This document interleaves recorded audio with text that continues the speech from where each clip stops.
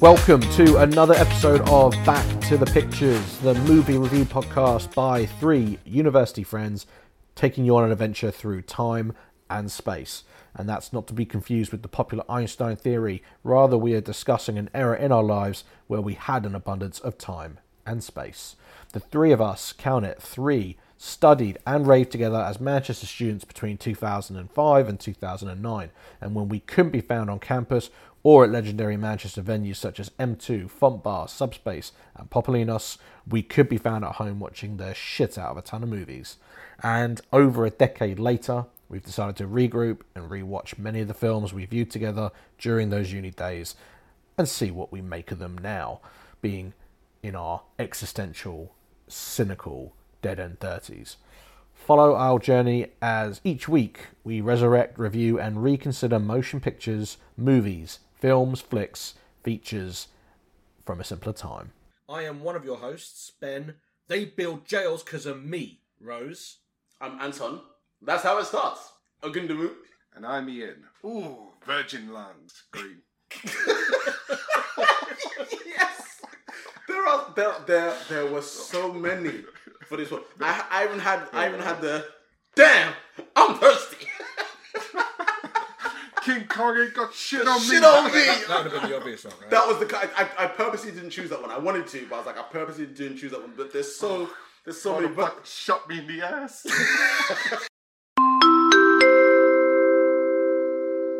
All our reviewed movies are rated U. This stands for University Standard. And seeing as students generally have lower standards than most other classes of people, viewer discretion is advised. So that King Kong ain't got shit on me. That is an improvised line. Absolutely. Is 100% that the best improvised. improvised line of the 21st century? It's to the point where it was quoted for an award for best line. Yeah, best line at the MTV Movie Awards. Really? Nominated for the best line at the MTV Movie Awards. Are we getting into that? Can we get into that small rant now quickly, or are we saving it? No, go ahead. Go ahead. Man, I absolutely love that little tirade at the end where he's being betrayed by one around him. It makes me think of fucking board games every New Year's, where you're just looking around at all your friends like, oh, you motherfuckers. Oh, this is how it is. Yo, come at me. King Kong ain't got shit on me. I'm opening cases on all you motherfuckers. This place would be nothing without me. It's like a game of shithead or Chase the Ace. It is. It's that whole level. What's the game where we kept making Sakone drink? Ride the bus. Oh, no. It wasn't. It was the. It's gonna piss me off. Where you nominate someone and it's like, yeah, we don't. Fuck. And then he finally said, when I drink, everyone drinks. Yeah, that King Kong line. There's only one other line that people go nuts for. All the Gen Zers go nuts for this. I don't want to go. Oh, yeah, of course. Yeah, Wait, of course. What's yeah. that from? I'm going to go. I was thinking Starship Troopers. Really? Fucking hell. Yeah. No, he said Gen Z. That's what he's like. I got to have you. Yeah. Okay. Yeah. You. Johnny, I'm dying. It's Peter Parker. He's saying, I don't feel so good, and then he collapses. He's like, that's it. I don't feel so good. That's the one. Like, I don't want to go. Like that was voted, I think, best improvised line. Yeah, he came up with that himself. That's nuts. That is. I think that's exactly kind of the thing I would at that age. What, Tom Hanks? You'd just be like, I don't want to go. Yeah, you just like. She's like Dave Chappelle. I lost a before I go. Funny. You should start with Dave Chappelle because there's going to be Dave Chappelle talk in this. Man, I didn't realise how much of this was that skit. Oh mate, he's got so much material from this film. How did you not know that? I think I'd only ever seen this film in sections before we watched it together as a group. Because I definitely saw loads of clips of this, but I don't think I was ever allowed to watch the whole. So I think I had to like. What do you mean you weren't allowed to watch it the whole? This came out in 2001. Yeah. You would have been nearly 16. 16, 17. Yeah. Your parents didn't give a shit what you watched. The shit we used to get up to in your house. I mean, in a non-sexual way. I mean, in a totally heteronormative way. We got away with it because they weren't there. So The only person that had a problem with it was your nan. It was probably her that stopped you from watching it. She weren't wrong though, was she? Looking back, I'm going to change my my view as I've got older about good old Nan defending the front door. So, tell me, Doctor, where are we going this week? This week we're going back to 2001, back to training. I miss Nelly. No, man, dude was awesome, man. Oh, That first album was so sick. Yeah. I'm not ashamed to admit that I put a sticker. I put a plaster on my cheek. I certainly did, and everyone else was doing it. So fuck you. Walk around on the mean streets of Camden. It's actually in Magaluf. Tell me, Dr. Agundamu, where are we going this time? The year is 2001, and we are going back to Training Day. It's a crime thriller, and it grossed just over 104 million on a budget of 45 million. Now, that is a bona fide success, but Absolutely. I have a theory on this one. We can agree that this movie is pretty gritty and bleak as fuck in some respects. And it happens to have been released on just the month after 9/11. And I think that had something to do. It might have scored higher at the box office, but people wanted escapism and didn't want to go and see a film where the police are portrayed in that light at that time. Wow, I didn't know it was. Yeah. It was actually supposed to be released in September, but they pushed it back a month. Wow. So you reckon the film could have actually probably potentially done better? Yeah, I think they said it was a success, but I remember at the time everyone was. That's interesting. I remember Friends, the TV show, the ratings just went up double or something ridiculous because people just wanted to forget what was happening in the world. Or I mean, at least in America. And they were, to be fair, like I said, they were being heroes at the time. So it's like there was kind of that out of obviously that devastating time. There was that kind of sense of unity as well that America had. And I'm probably with you on that. To be fair, good point. Well, Training Day, it follows Ethan Hawke as a rookie cop on his first day on the job as a narcotics officer, with a rogue detective played by Denzel Washington, who is meant to be training this green officer, but he might not be what he appears. Doesn't it feel, in a weird way, like you're watching almost like a play, in that it's very concise, and it doesn't happen it obviously does happen in loads of locations, but it doesn't feel like it's happening in loads of locations. Do you know what I mean? It's just got that note circled. It's just like downtown LA. It's like you could watch the whole thing. It's like a perfect, concise story. That's so weird because I got the exact same thing. I was just like, is there more than 6 locations in this entire film? Because it plays like it almost plays like you're at the theater. You know what I mean? Like here's the guy. Here's his story. Here's his intro. We don't really need to know so much about his backstory because it all works in this, and all takes in the place of one day. Do you know what I mean? It's like. It just felt like watching that. It felt like watching a massive budget. It felt like Godfather, where you're going through acts as well. Like you could definitely break this film down. Exactly that. But Godfather is so epic that it's you feel like you're going places all the time. Yes, exactly that. With Training Day, it's like if you said, look, literally, we've got the jungle as a setting. Yeah. We've got his car as a setting. Yeah.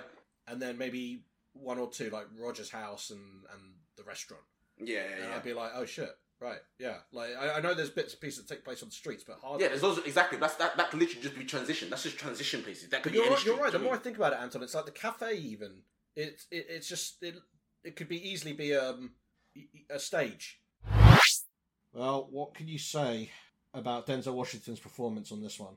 Like absolutely. Like anytime you see an impressionist do Denzel Washington and they always nail it. It's funny because they're just always doing Training Day.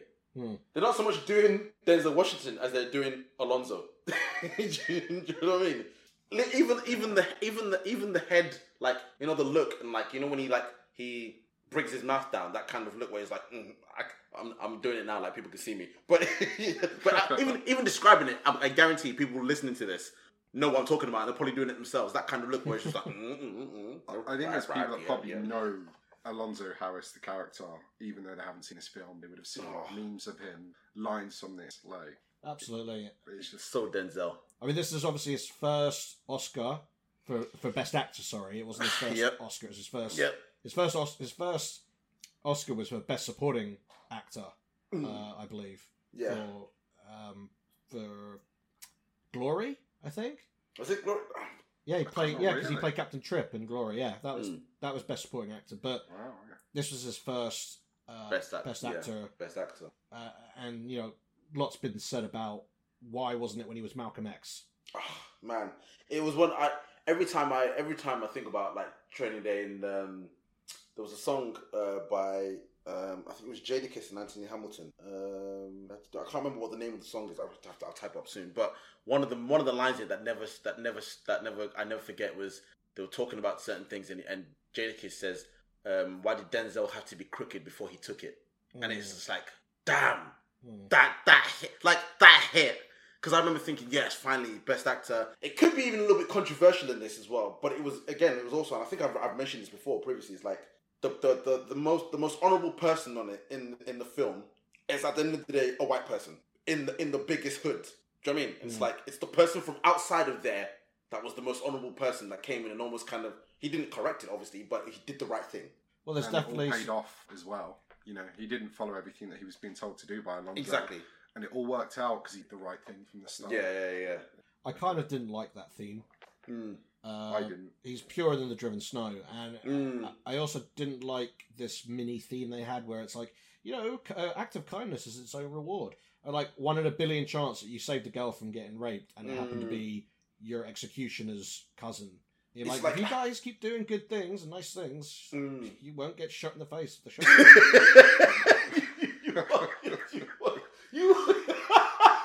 You won't get shot in the face. It's so true. Like in a weird way, I was like, as you're watching it, like you do 100%. There's no way you don't root for him. Absolutely. And in a weird way, because as I was thinking about it, I was like, it kind of hits home a little bit more that it was someone from. He was so good and so pure because he wasn't from that area. That makes sense. Yeah. It's almost ignorance that saved him in a way. Because anyone else because I was like, why couldn't they not done it with like even like a black actor or a Puerto Rican actor or a Spanish actor? And I was like, all those people who are from there know what that's like.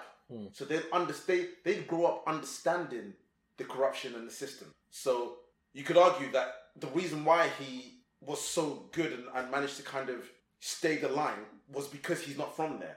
But at the same time, would it have been more powerful that someone from there decided that despite growing up with all that, and despite having someone like Alonso who was not necessarily, a mentor's a bad word, but definitely a figurehead in the community, rightly or wrongly, still chose to do the right thing? Would that have been more powerful? Did you hear the alternative being hired instead of Ethan Hawke Yes. to play the character? Oh, man.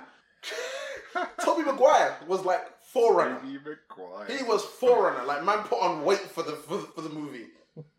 That cracked me up when I read that. And Matt Damon, I believe, was also Matt Damon. Yeah, but the weirdest one of all? Bruce Willis? No. What? I mean, that would have been fucking weird, but it wasn't Bruce Willis. There was loads of them. Not for that character. No, the number one, the guy who turned it down for 8 Mile. 8 Mile. Mr. Slim Shady. Eminem. Really? Yep. Absolutely. He turned it down for 8 Mile. And do you know what?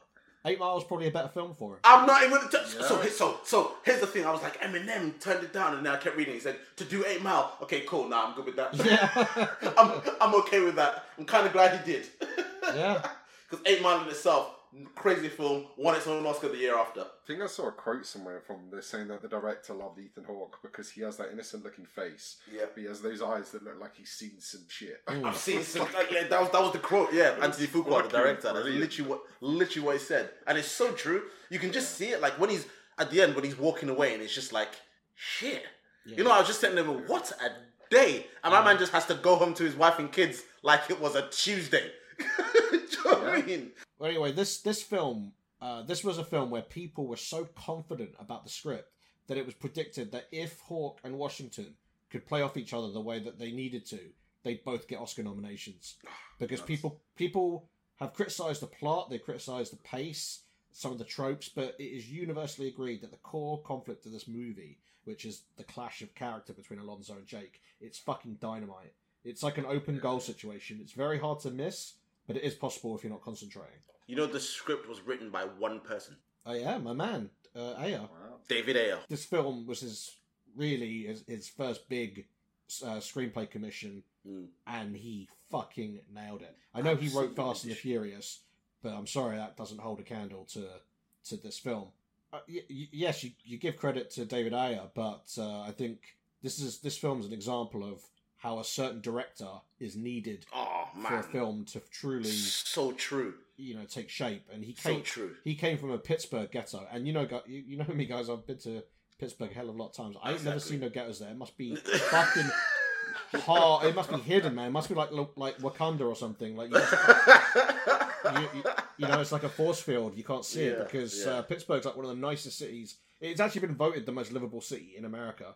So wherever he was from, to get this kind of genuine insight. Yeah, exactly. I mean, he already had a few connections that got them inside these places in LA, like the Imperial Courts housing project. Yeah, exactly that. Veritable who's who of hip hop: Snoop Dogg, Dr. Dre, Macy Gray. Man, like, that's great. Like, they just kept coming. I was like, you saw Snoop Dogg. I was like, oh yeah, Snoop Dogg was in this. Oh yeah, Macy Gray, Dr. Dre. I was like, what? Imagine if Eminem was there as well.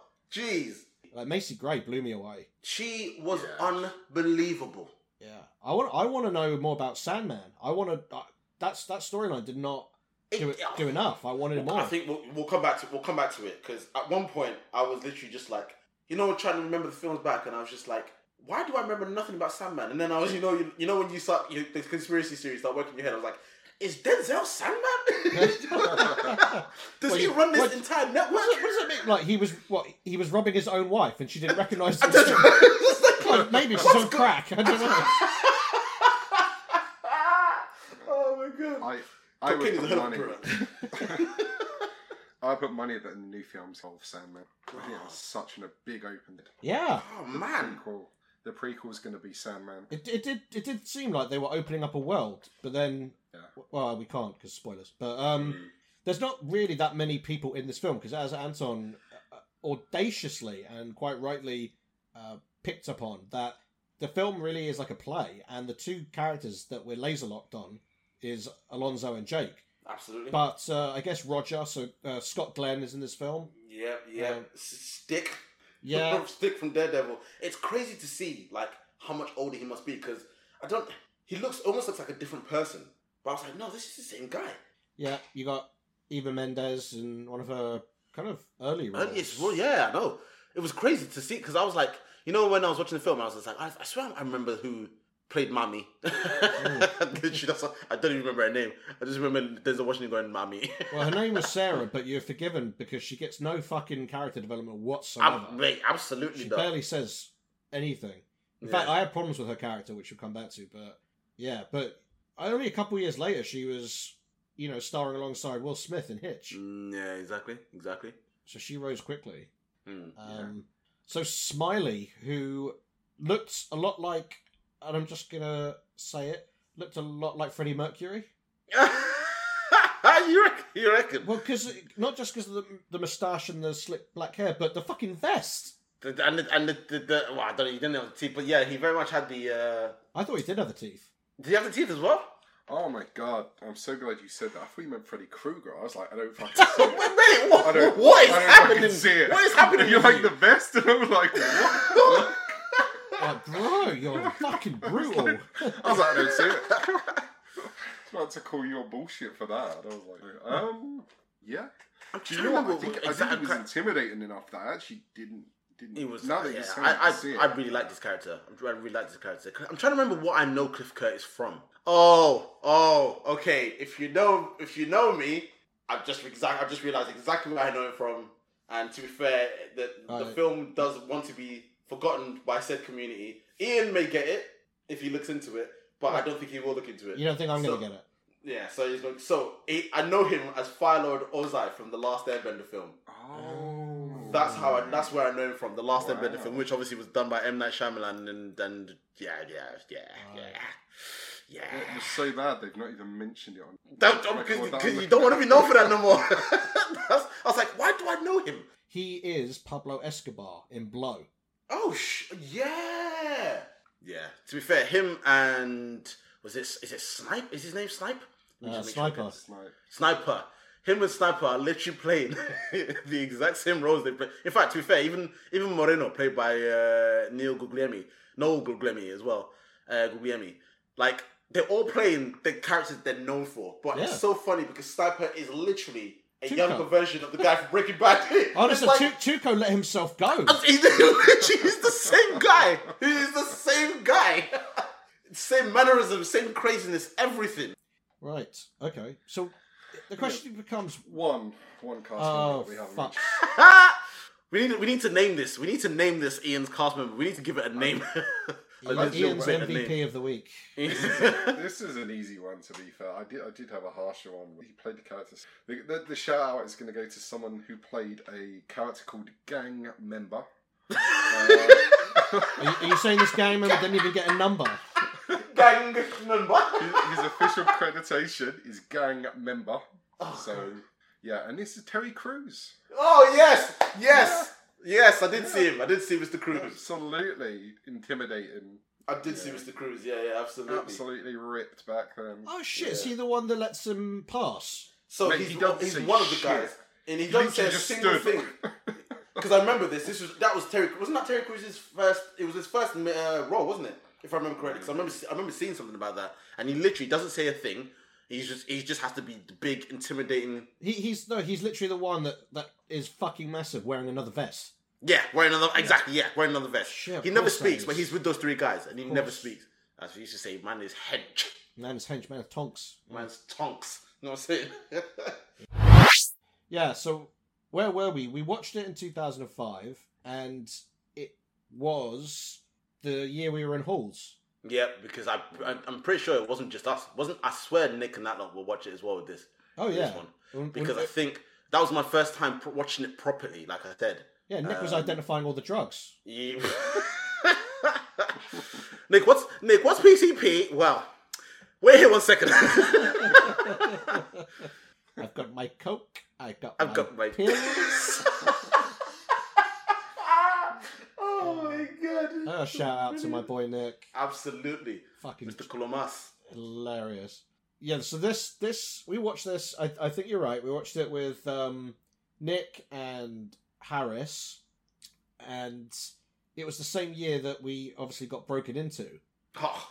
So in our own way, we had an experience of police incompetence ourselves.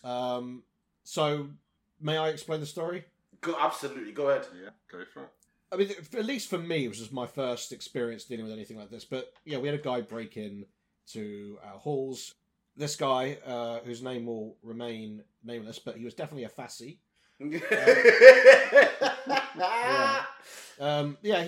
He broke in and he was looking for money. He was looking for things that he could sell for money. Anthon and Ian and our roommate Nick confronted him. He ended up knocking Nick's tooth out, or teeth. Yeah. And he didn't get away with anything because Ian valiantly flashed him. I will never forget, like, I literally remember, like, being stood in the halls, right, and seeing him walk around. He was, like, walking up and down the halls, and then he was going to walk into because he went to our flat first. So what I did was, I didn't lock it. I just basically walked into the hall, looking like I was going to go into my room, but then just kind of stood there. So he opened the door, looked at me, and I was like, hey. And he went, hey. He just kind of thought, oh shit, someone's here. So stopped. But that's when he went into your halls. Then obviously saw Nick, and Nick was like, who the fuck are you, kind of thing. That all kicked off. Didn't Nick go hunting for him? Cause... Oh, yeah, Nick and Harris went hunting for you after. Funniest story. Harris went hunting in his freaking boxes. Yeah. Did you hear they thought they caught him? They caught some guy and was screaming, stop! And it turned into some random dude. You know? And then he then tried to get back into he then tried to get back into our halls, went into our lounge, saw Ian's shitty GameCube, was like, fuck that. They tried to get into Ian's room. That's when I knew Nintendo were doomed. As if he saw the GameCube and was like, fuck that. And then he tried to get into Ian's room, and Ian was just there, dressing gown open. He's like, oh, I only just ordered you. I didn't know you were going to be here already. Now, what people don't realise, obviously, I don't know if the viewers will realise or listeners will realise is Ian is 6'6", right? So some massive 6'6" guy, and I will never forget that dressing gown. Some tiny ass thin grey dressing gown that covered nothing. It covered nothing, and he sat there flashing this dude, be like, "Don't steal my laptop." Oh my God. I would never forget. I would never forget his face when I took 2 steps forward and let go of my dressing gown, and it flew open like Batman's cape, and you just see like the fight in his face just fucking drain. It just all went as he looked down and realised I was wearing nothing on it. Oh my God. Flailing in the wind. Like Batman's cape. I'm dying. Oh shit. Oh my God, I'm actually dying. and it's literally that dressing gown came up to your thighs. Oh, the tiniest fucking dressing gown in the world. You said you couldn't afford to get it. Oh my God. I was like, why did you buy that one? You're still 6'6". I'm 6'6". What? Oh, It's the best. It's the longest one. Primark. That was my limitation. Was Primark. Oh my God, I will never forget that. And then, do you remember, by sheer coincidence, obviously leaving names out, obviously Kate, who I was seeing at the time, and then she ended up getting a housemate. She mentions, obviously her flatmate is seeing this guy. I was like, oh, okay, cool, yeah.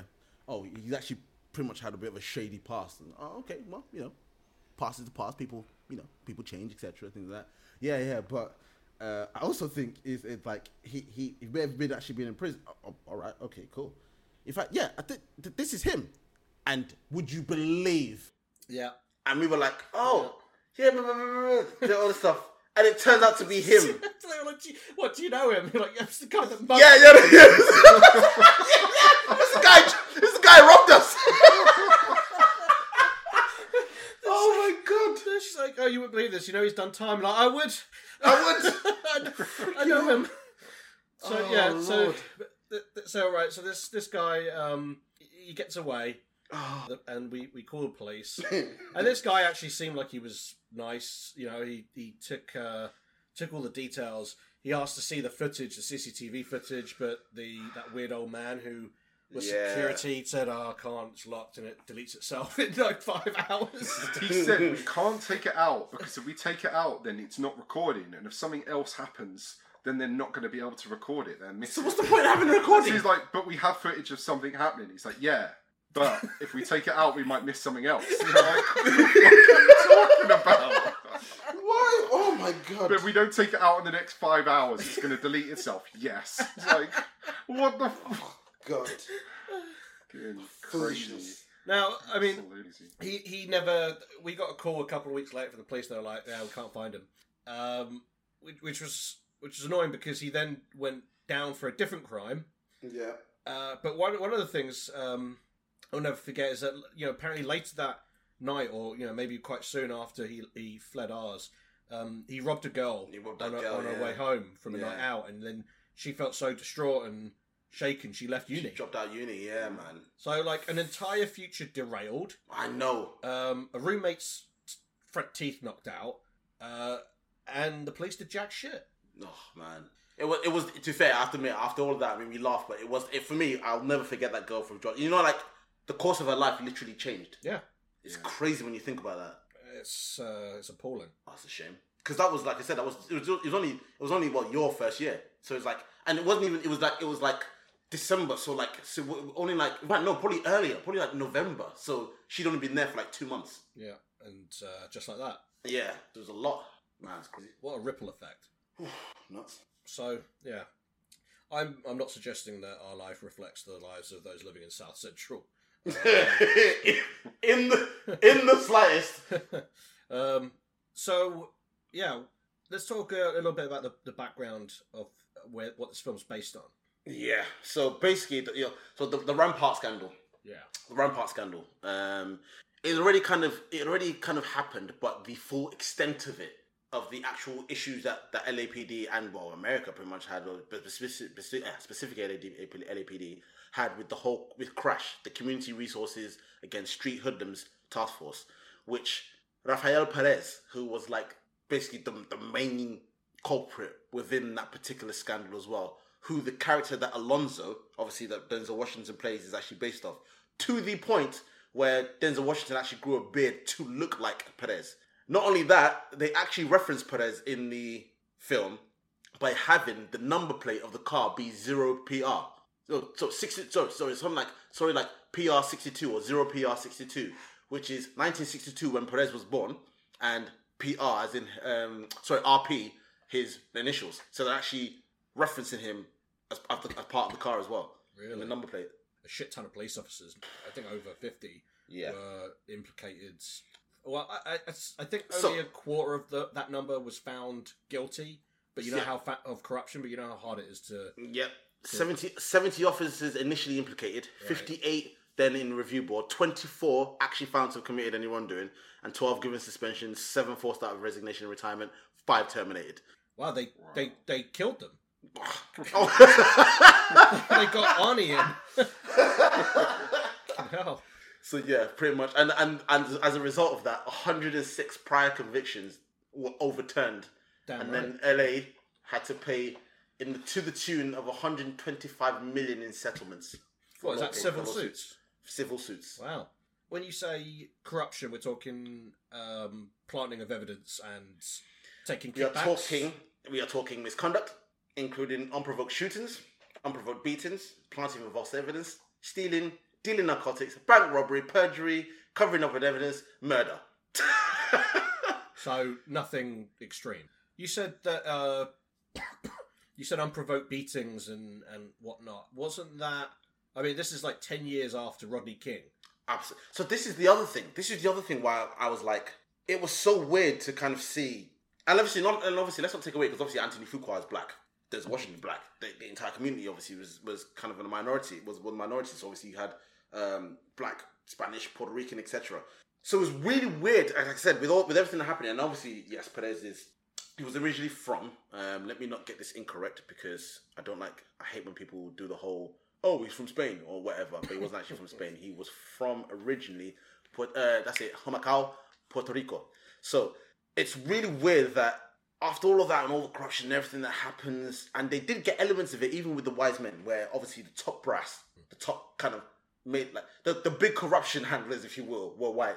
But then the guy who sorts it out and deals with the issue, the black guy, was a white guy. Do you know what I mean? It just left a funny taste. Like, and again, this is one of the things I love about this podcast, where back then, cool, Ethan, yeah, man, he dealt with it. I mean, yes, he got him. But now when you look at it, it's like with everything that happened, it's like, you know, I've mentioned this before in the podcast, but that song "Cop Killer," which came out in 1991, when that song came out, American polite society reacted like it was the apocalypse. Yeah, because I thought this was like a new, mutated, as I say, some apocalyptic revolution of sin and evil. But the fact is that songs like this and the rappers that perform them were talking about their lived experience. Absolutely. So absolutely. In places where everyday Americans, and especially privileged politicians, have never and would never tread, cops harassing, profiling, beating, this was all the norm. And there was they were only rapping about what they encountered on a daily basis. Absolutely. You talk about what you know. Yeah. And for some people, it's that street that they used was actually a street from where, as you mentioned, where they literally had actual gang members. So, funny enough, you know at one point where Ethan Hawke, and I use his character's name, Jake, is actually walking down the street. And you know at one point he sees those gang members on the roofs with the guns. Yeah. That wasn't like, oh, we did that for the film. No. That was just regular. That was guerrilla filmmaking, man. That was actual gang members stood on actual roofs of their actual houses. Yeah. Nuts. Absolutely nuts. And like I said, it's just literally it is what it is. And there's there's again one of the reasons why I was actually so excited to talk about this film is because and when you don't realize or you don't know so many things kind of about the film. So we obviously talked about Dr. Dre, Snoop Dogg, Eminem, obviously all previously people from. Well, it was from Death Row Records, when before Dre obviously eventually made his own label, because that's obviously where they started with Suge Knight, etc. Rafael Perez was actually suspected of killing Notorious B.I.G. at the behest of Suge Knight of Death Row Records. I mean, wow, that doesn't surprise me. How many suspects were there in Biggie's? At least 50 or 60 suspects of people plausibly. That's how scary it is. Plausibly could have killed Biggie. Oh, absolutely crazy. Well, I mean, for context, this film mainly takes place in South Central LA, which is, I don't know how many miles it is. I know it's a rectangle because I've seen it on a map. Probably no more than 20 miles. When we watched this, aged 18, 19, the only thing I knew about South Central was that it was run by the Bloods and the Crips. Yeah, absolutely. But the area... I've come to learn since, as a motif, is a stain on humanity because, since forever, it's white elitist Americans have been determined to gentrify the area to make it quote unquote safe. They've never shown any interest in making the lives of the people living there any better. The school to prison pipeline system is the only thing that even registers as a legit system in that area. I mean, the combination of rising property values, the lack of rent control, dozens of developments, it's displaced huge numbers of African Americans that have lived there throughout the years. And it was not... South Central LA, despite what we are to believe, was not always a bad place. Because after the Great Migration, all the way up until the 50s, it wasn't until African Americans who lived there fell out with the police over racial profiling and aggression against black people, which was still a segregated thing. Segregation was still a thing. You only have to look at Crash itself. Like I said, the community response against resources against street hoodlums. The entire thing was pretty much created almost like a gang within the police to deal with gangs. Do you know what? We've got all these issues. We've got all these people. So let's just create our own gang and let's give them wide berth to basically do whatever the fuck they wanted. And it was it's on second thought, because again the whole point was that task force was created by in the LAPD to combat gang related violence crime from 1979 to 2000, right? So literally 1 year before the film was released. I absolutely loved how they showed that with Alonzo, where when he goes and speaks to Roger, and they're saying, this was you, you were the rookie, you were fucking shitting it and all that. And you see the control that Alonzo has everywhere he goes. He's parked in the middle of the road. He just drugs. He just doesn't he's our boss has our back and all that shit. But then you mentioned it earlier, they flip it. When he goes and meets the three wise men, he's almost acting like the rookie there. He's making jokes and then second guessing his jokes. He's like, that's right, isn't it? He's like, that's how it works, right? It's the first time you see him question, and it just goes to show, I think they absolutely nailed to show, the differences. And, Yeah, it is crazy. Like I say, that talk with the three wise men is a great example of that. Where even within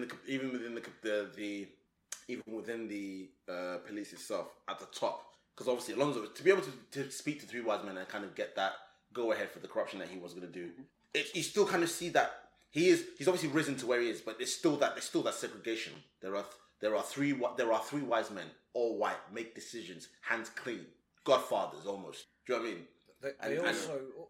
And Alonso's the foot soldier. He's like the what's the word I'm looking for? The capo regime. The lieutenant that actually goes out and carries out the orders. Yeah.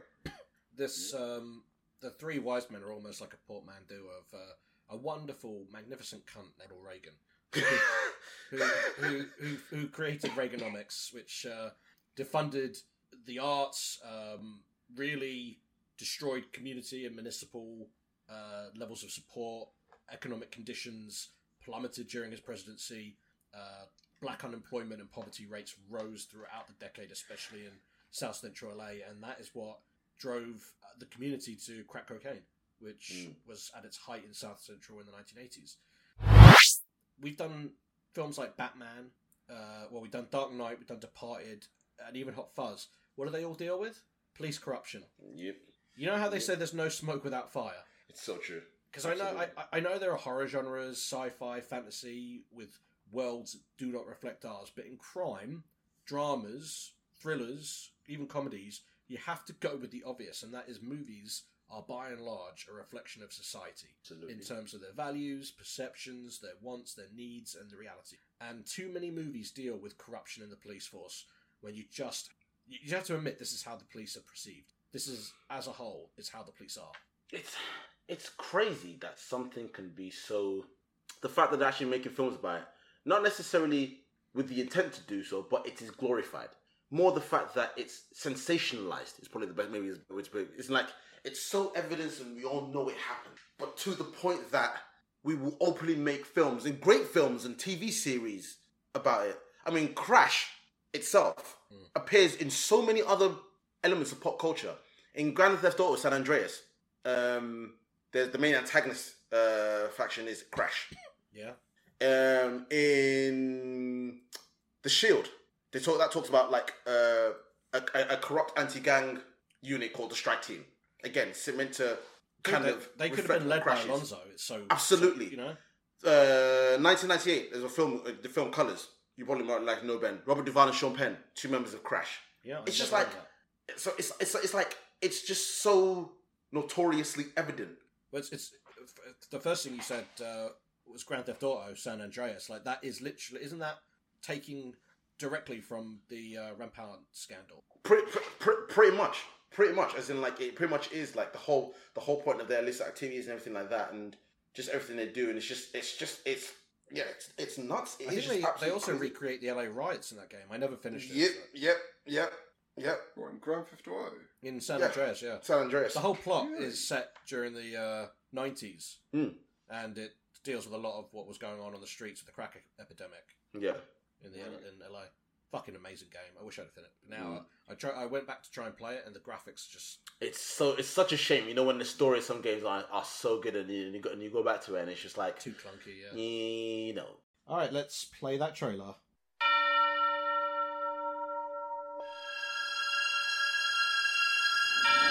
In the next 24 hours, you will learn about the streets, about the choices that will force a dedicated cop over the edge, all in the name of good. In the next 24 hours, the only thing more dangerous than the line being crossed. Today's a training day, Officer Hoy. It's your chance to give you a little taste of reality. You think you can handle it? Is the cop who has crossed it. I will do anything you want me to do. Will you? We'll see.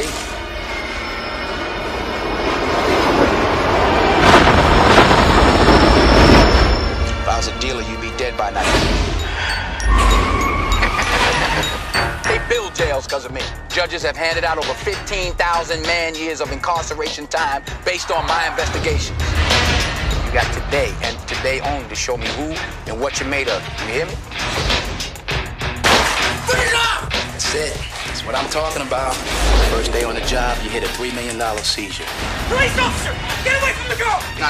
We're not racking up arrests today. You let him go. What more you want? I want justice, right? Is that not justice? That's street justice. What's wrong with street justice? Oh, what? Just let the animals wipe themselves out. God willing. You can't be like this. Open your eyes. Can't you see? Police, we got a search warrant.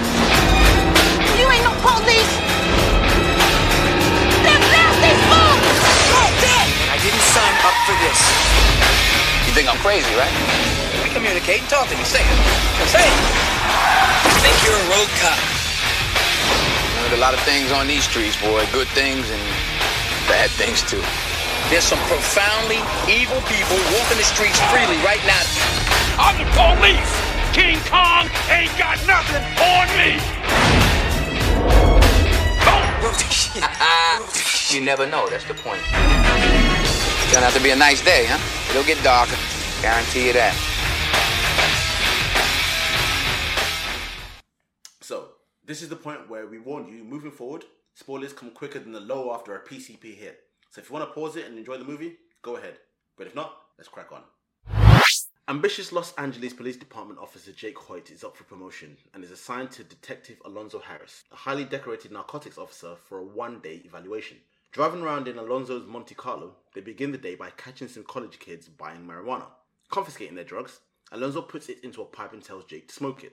When Jake refuses, Alonzo threatens him at gunpoint, stating that refusing like this while in the streets would get him killed. Jake smokes the pipe, and Alonzo tells him that it was laced with PCP. Straight off the bat, we don't know how Jake became alerted to this training day, one-day interview, right? Was it real, or was it set up by Alonzo? Was there ever a real training? Good point. Very good point. I never thought about that. I know, obviously we know the entire thing was a plan, but I'd never even thought about whether or not the actual... What? He said he'd been planning it all week, so I reckon Alonzo had a say in it, and so that it would. Right. They needed a full guy, but you know how he says, and it was like, we get a rookie in, just go with it, because they needed a fresh cop. I think because when they kill that guy, he's like, they're never going to question a virgin cop who never shot anyone. Yeah, but do you remember there's a line that he says when he's on the phone in the first scene? Sorry, so the film starts in the perfect place on the biggest day of a man's life, of the main character's life, which never fails, right? Now that we're all adults, we all have sleepless nights thinking about what we've got coming up the next day. Yep. So sympathy comes pretty easy. When this Jake character wakes up and he's about to go out, he gets a call from Alonzo. And Alonzo says to him, he says, I'm about to go into the office and I'll meet you there. And he goes, no, we don't go into the office. You know, we meet outside. We don't do roll call or something. That was telling me that if he'd have gone into the office, they would have been like, we have no idea what you're talking about. Yeah, who the hell is this guy? Yeah. Yeah, the street is the office. All right. What do you think? I think so. To be fair, I've never considered that way. I've obviously thought it was very clearly evident that the entire thing was definitely a ruse and it was all planned. But the fact that he actually had the opportunity could be perfect. I mean, think about it. Even to the point where Alonzo is like, you've got a wife and a kid, right? So he knows the situation is in there. He knows this guy needs this. Yeah. So yeah, absolutely. We've seen how powerful Alonzo is. I mean, we eventually see how powerful he is. So there's no doubt that he could make it happen. I just wonder if anyone else was aware of it, or he was just sort of like, I think by the time that he shot someone, they would have had it all set up. Like they needed, like I say, the full guy. So to me, it would have been stupid. It was all in place and legit. But I wouldn't have put it past Alonzo to speed up the process or to manipulate it. Do you know what? I'm with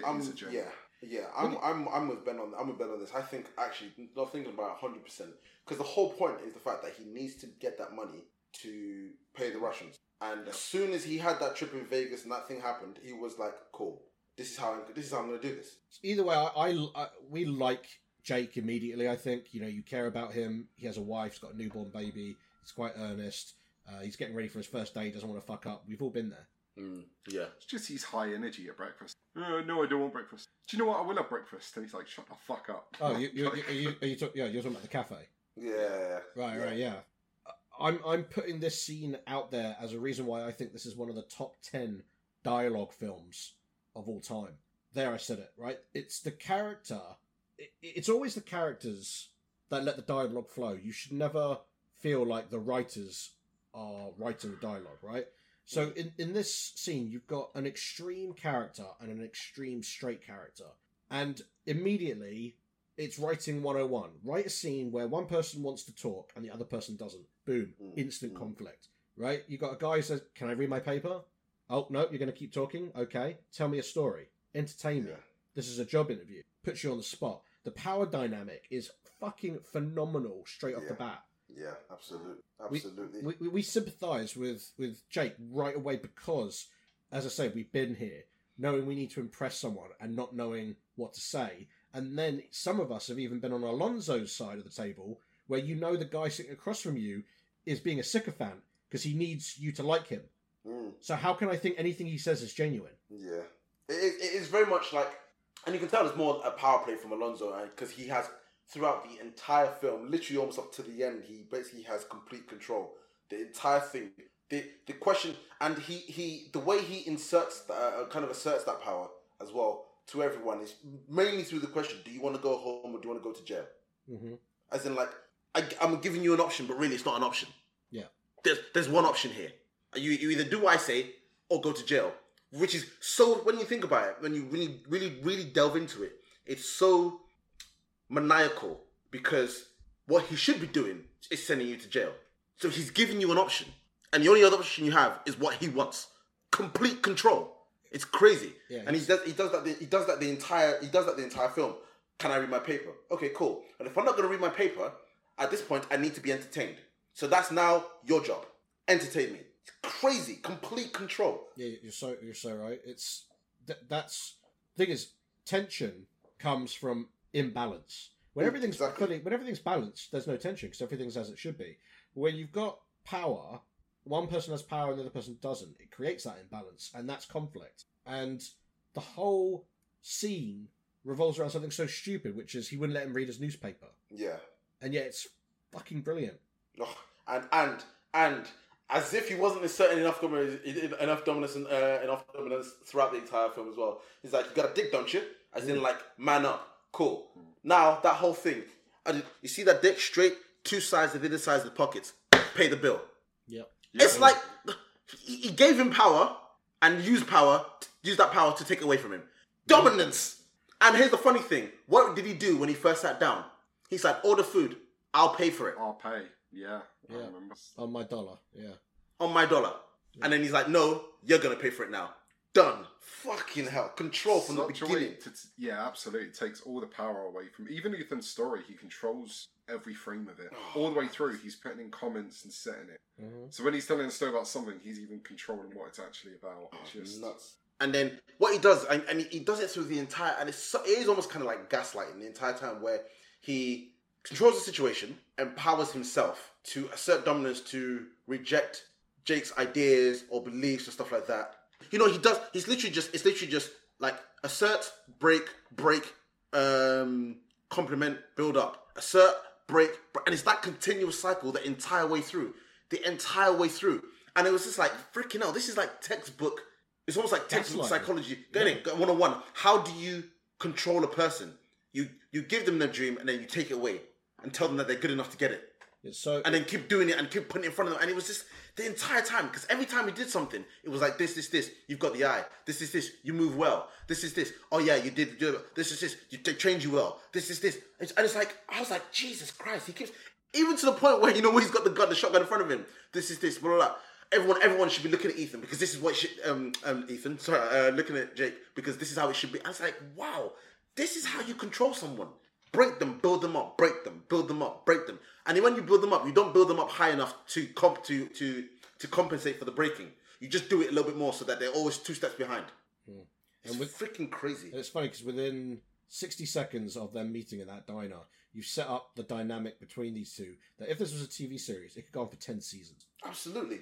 It's that intense. It's that good. Nuts. Then, if you didn't already know everything you needed to know about Alonzo, he walks out into moving traffic. Nothing phases him. Absolutely. He's above the law.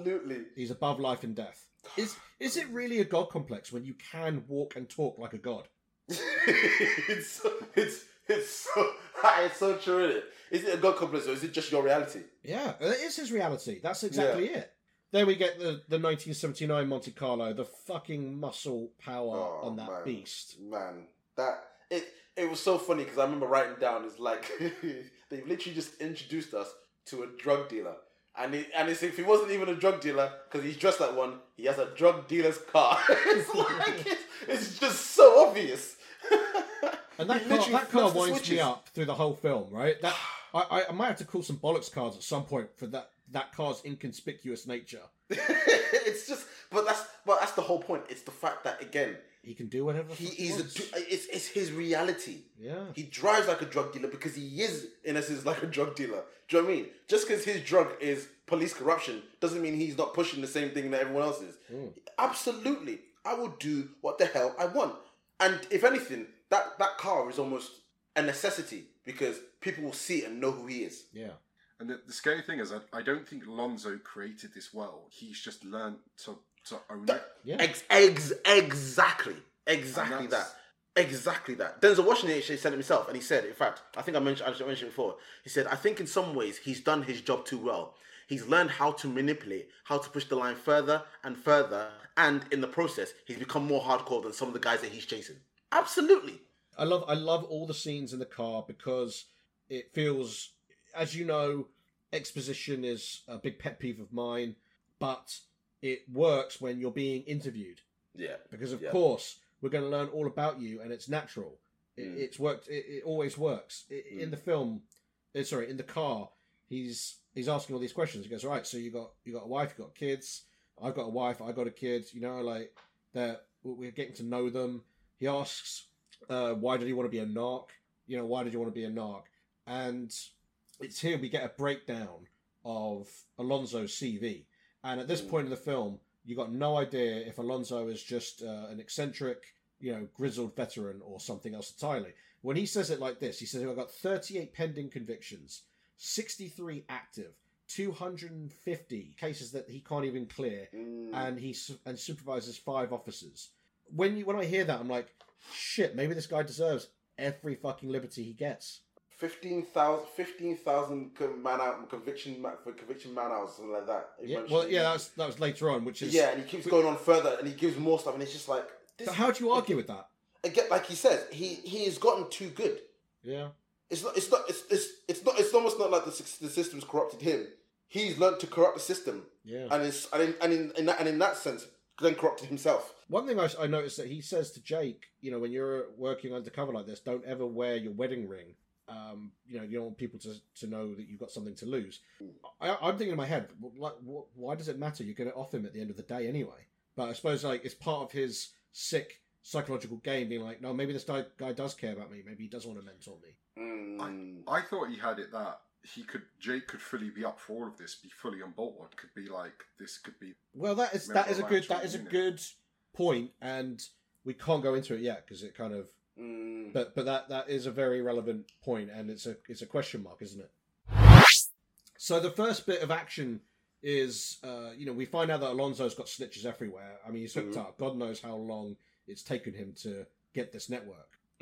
But he, you know, they chase after these punks who have obviously scored some weed, and before they go, he asks Jake if he's ever done a felony stop, and obviously felony stop is a high risk stop because of the possibility of violence. Yeah. And I like how it just ups the stakes. Right now, all we've seen in the film is someone having two people having breakfast with each other. They're just driving along and, you know, having a nice stroll, and now it's like, you know, this could get very violent, and so the stakes are upped, and it's just great fucking filmmaking. But this first bit of action, it just demonstrates how fucking good Alonso is, even if he is a nutter. You know, when he's like, take the keys out and throw them out the window. I would never think of doing that. Yeah. He said, what does he say? He says something to him like, he's like, put it in park, and he's like, he says something. He's like, oh, it's a stick shift. He's like, okay, if that's the case, then take the keys out and throw them out. Yeah. He's like, we're not messing around here. And then even the bit where he's just like, control your suspect, because that woman, she literally does. And I don't know what she's doing. She's obviously going to go to get her phone, or I don't know what. He's like, control your suspect. And he's watching all three. He's absolutely. He's watching his suspects, and he's watching Jake's. Absolutely, and that's how good he is. I love that line where he goes, "My mom gave me this pipe." It was so funny. It was just like, what? It's like, I thought she can come collect from you in jail.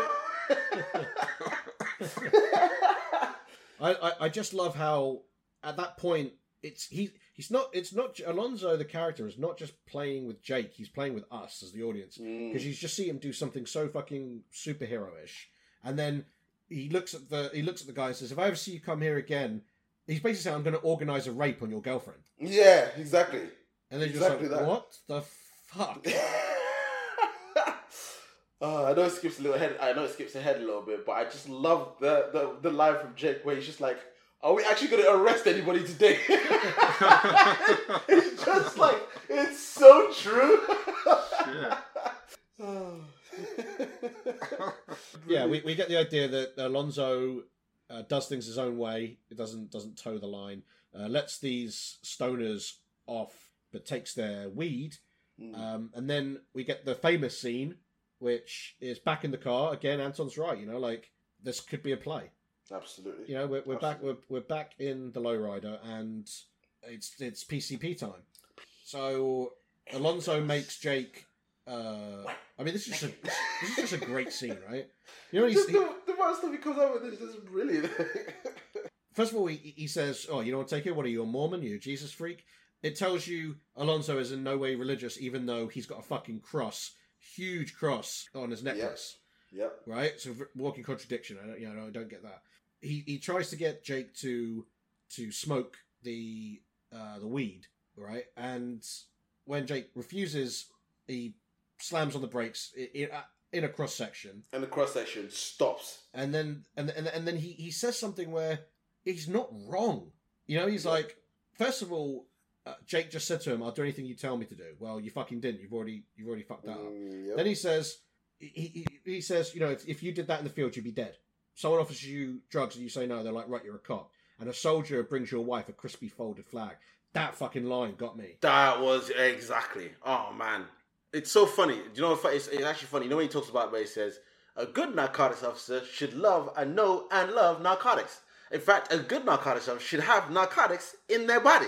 And then loads of people. So I remember reading up about obviously of the trivia stuff, and when the movie actually came out, there was like viewers and critics who were really skeptical of that particular scene, and were like, it wasn't. It's like why would you do that? Why would narcotics officers start that? It turns out David Ayer obviously responded and was like, he held up a highlighted section in the LAPD's rules and regulations, right? And actually stated that officers were allowed to use narcotics in very specific undercover situations. So it actually literally says that obviously it's not encouraging them to take it, but if you need to take it, then you do, especially in undercover situations. So it's funny where it actually does hew to what Alonso said. The guy's not talking out of his ass. There was a reason why, I don't know if whether or not he had the PCP or whatever, how to what extent it was staged. But you notice that he put the pipe in his mouth and took it out. Yeah. So he's just like, I know what's in this. Straight away. Oh, that was going to be one of my questions. How did Alonso know that the marijuana was laced? Straight away, he put the pipe in his mouth. Because I was like, what the fuck? Opened it, looked at it, smelled it, boom, put the pipe in his mouth. Knew straight away. Gave it to Jake. Yeah, good shout. I didn't catch that at all. You did also know the contact who sold it, though, didn't you? Exactly, and you also knew the contact as well. Exactly. So you think the whole thing was set up just for Jake's benefit? No, but I think he knew the guy who was selling it sold laced. I think it was I think the whole point was I'm going to get my partner because I need it there as a backup. Because I fucking loved it where he smoked. He's like, "Oh, could you not taste it in it when you tried it?" And he's like, "No." He's like, "Yeah, man, you should have tasted it." He's like, "Well, I've never tried it." But I was like, "Fuck you, man! Yeah. What do you mean you never tried it?" It's like, just fucking gave it to the rookie. Yeah. When he puts the gun to Jake's head, you think once you get over the shock, your logical brain must kick in and say, "This is training. Everything is a test." Yeah. And then he explains it. Goes, if you don't act the part when you're undercover, your arse is going to get smoked. Yeah. And I think that's something. I mean, at this point in the film, do you think we're still trying to work out if Alonso is just a crooked cop, or if he's just trying to teach him the hard way? You just kind of get the impression that at this stage, not necessarily the fact that he's crooked, but it is just like, wow, this guy definitely does not play within the lines at all. But then is that what makes him good at what he does? Do you know what I mean? That makes sense. And it's like, it's because, and again, he even does the whole thing again with the breaking up, putting down, building up, everything. He was like, what, you gave me PCP? Blah, blah, blah. I was like, yeah, you smoked it. It's like, that was you made the decision. No one put a gun to your head. You literally put a gun to his head. Yeah. And it's just the ultimate gaslighter. Do you know what I mean? That was your decision. No one put a gun to your head. Except you literally put a gun to his head. It's crazy. After paying a visit to Roger, an ex-cop turned drug dealer, Jake notices a pair of addicts attempting to rape a teenage girl in an alley. Jake intervenes while Alonso watches. After the girl leaves and Alonso scares the addicts off, Jake finds the girl's wallet on the ground and retrieves it. This was the first point in the movie, I remember watching it then, I'm watching it now, where I'm confused. I'm like, why are we here again? It's the first mention of the Russians, as far as I can tell. There's a long-winded metaphor of figuring out the streets with the fucking snail. You got the smiles and the cries. To an extent, I mean, Roger was clearly the ex-mentor to Alonso. But is it made clear why Alonso has gone there at that very moment? Yeah. I think one is he helped the situation by showing up earlier and setting the scene. And he also, when he's there, he's like, what are you doing later? So he establishes, he's like, I'll just be in the house. Blah, blah, blah. Oh, so he really does like set the scene to be like, right, I'm going to get going and he's going to be here. Okay, I'm with you on making sure he's home. When they go back to the house, obviously they go back to the house, and again, sorry to kind of spoil the thing, but they go back to the house with a raid with 3 other cops from the team and stuff. How does he not recognise that that's Roger's house? Because I was thinking that before. When they walked in and they obviously walked in, he sits down, I'm like, oh my God, is that Roger's? And then I realised, okay, I didn't know it was at Roger's. Maybe because they went in through the back door. I mean, to be fair, I suppose maybe it's because they went in through the back door and that's the only reason why. Maybe he was high on PCP earlier, so he didn't really recognise where he was. I don't know. Shit, and to be fair, thinking about it, actually, okay, shit, now, actually, maybe that does make sense now. He went when he was high. Yeah. So it wasn't a case of him introducing him to Roger. He went when he was high, so he wouldn't recognise if he came back again. And he wouldn't have known. Absolutely. So he wouldn't have been... So, actually, no, that kind of makes sense. It was the orange and green house that was waving. Yeah. to be fair. And not only that, he came in through the back as well. So he took him there. It was probably a good opportunity to go there at the time, whilst 1, he could check what Roger was doing later. 2, the rookie is fucked anyway, so he's not going to... He barely will recognise or know what's happening. And 3, it is kind of further bit of that training. Do you know what I mean? Mm.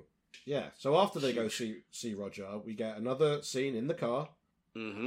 So this is a bit in the film where finally Jake does something and isn't just reacting to things that are happening to him. So that's important. Yeah. You see, because it sets up that he is actually capable. Yeah. He is actually capable. And he fucking snapped out of that PCP high like a motherfucker. And yeah, so there's a girl being sexually assaulted in an alley, and he runs into and gets his shit kicked out of him like he does for much of the film. So much to the point where at the end I'm being like, fuck off, you're not still standing. Yeah. Well, to be fair, he held his own. He held his own against the crackheads. Sure, I just mean like, how many times can someone get kicked in the face and in the gut in 24 hours and not suffer some kind of hemorrhage? He's fighting these dickheads, and Alonso watches. Yeah. And I thought maybe you think that Alonso is seeing how Jake does in combat. Yeah, exactly. But really, he's thinking, oh shit, I got a live one here. Yeah, and he's watching his moves because he's like, maybe later I'm going to have to take this fucker out. Yeah, I never thought about it that way. I thought he was just looking at it like a waste of time. He's like, what? I think he's just... what it is, I think, maybe to play devil's advocate, he's probably actually quite impressed by him at this point. Yeah, he lies with the truth. Yeah. And the fact is, throughout the whole movie, he says, I think you're great. I think you got something. I think he believes everything he says, but it doesn't matter because he's still serving his purpose. Because that's one of the funny things. It's like, is he, at this point, and I think Ian kind of hit the nail on the head, does he actually think he's expendable at this point, or is he thinking, shit, I could actually have another valued person in my team here? It's always that kind of weird, you never know. No. Nothing is as it seems with Alonso. Do you know what I mean? They get control of these perps, I think is the term, perpetrators. And we find out that the girl who they were sexually assaulting has cousins in Hillside. I love some of the dialogue here. He's like, ever been to the booty house? Yeah. He's like, suck my dick, man. Yep, that's how it starts. That's how it starts. That's exactly. I love, like, for me, it's so clear, again, the dominance and the experience and the alphaness, if you will, for lack of a better term, of Alonso in that, where he's like, he doesn't even technically take offense to the fact where he's like, suck my dick, bitch, kind of thing, because he's like, well, that's how it starts. It's like, because he's just so like that's why I chose that line, because it's just it's hilariously funny, but also it so kind of determines the hierarchy of where things are, of where people are in Alonso's head. It's like they'll make you grab your ankles, and he's like, and it's just that, and then he's like, okay, to the point where that thing where, because he does it a lot, he claps a lot. And he claps, whether it's his hand, whether it's with the money, whether it's his dual pistols. He's just like rubbing them together like... Oh, mate, those like Smith & Wessons are like... what? Why is he packing those guns? The torch, it's like... It's he hasn't literally even got just... his fingers on the triggers. Did you notice that? Yeah, it's just the torture. And then, like he says, he's like, pull your pants down, pick a nut. And then he smashes the other one. It's just like, oh my God.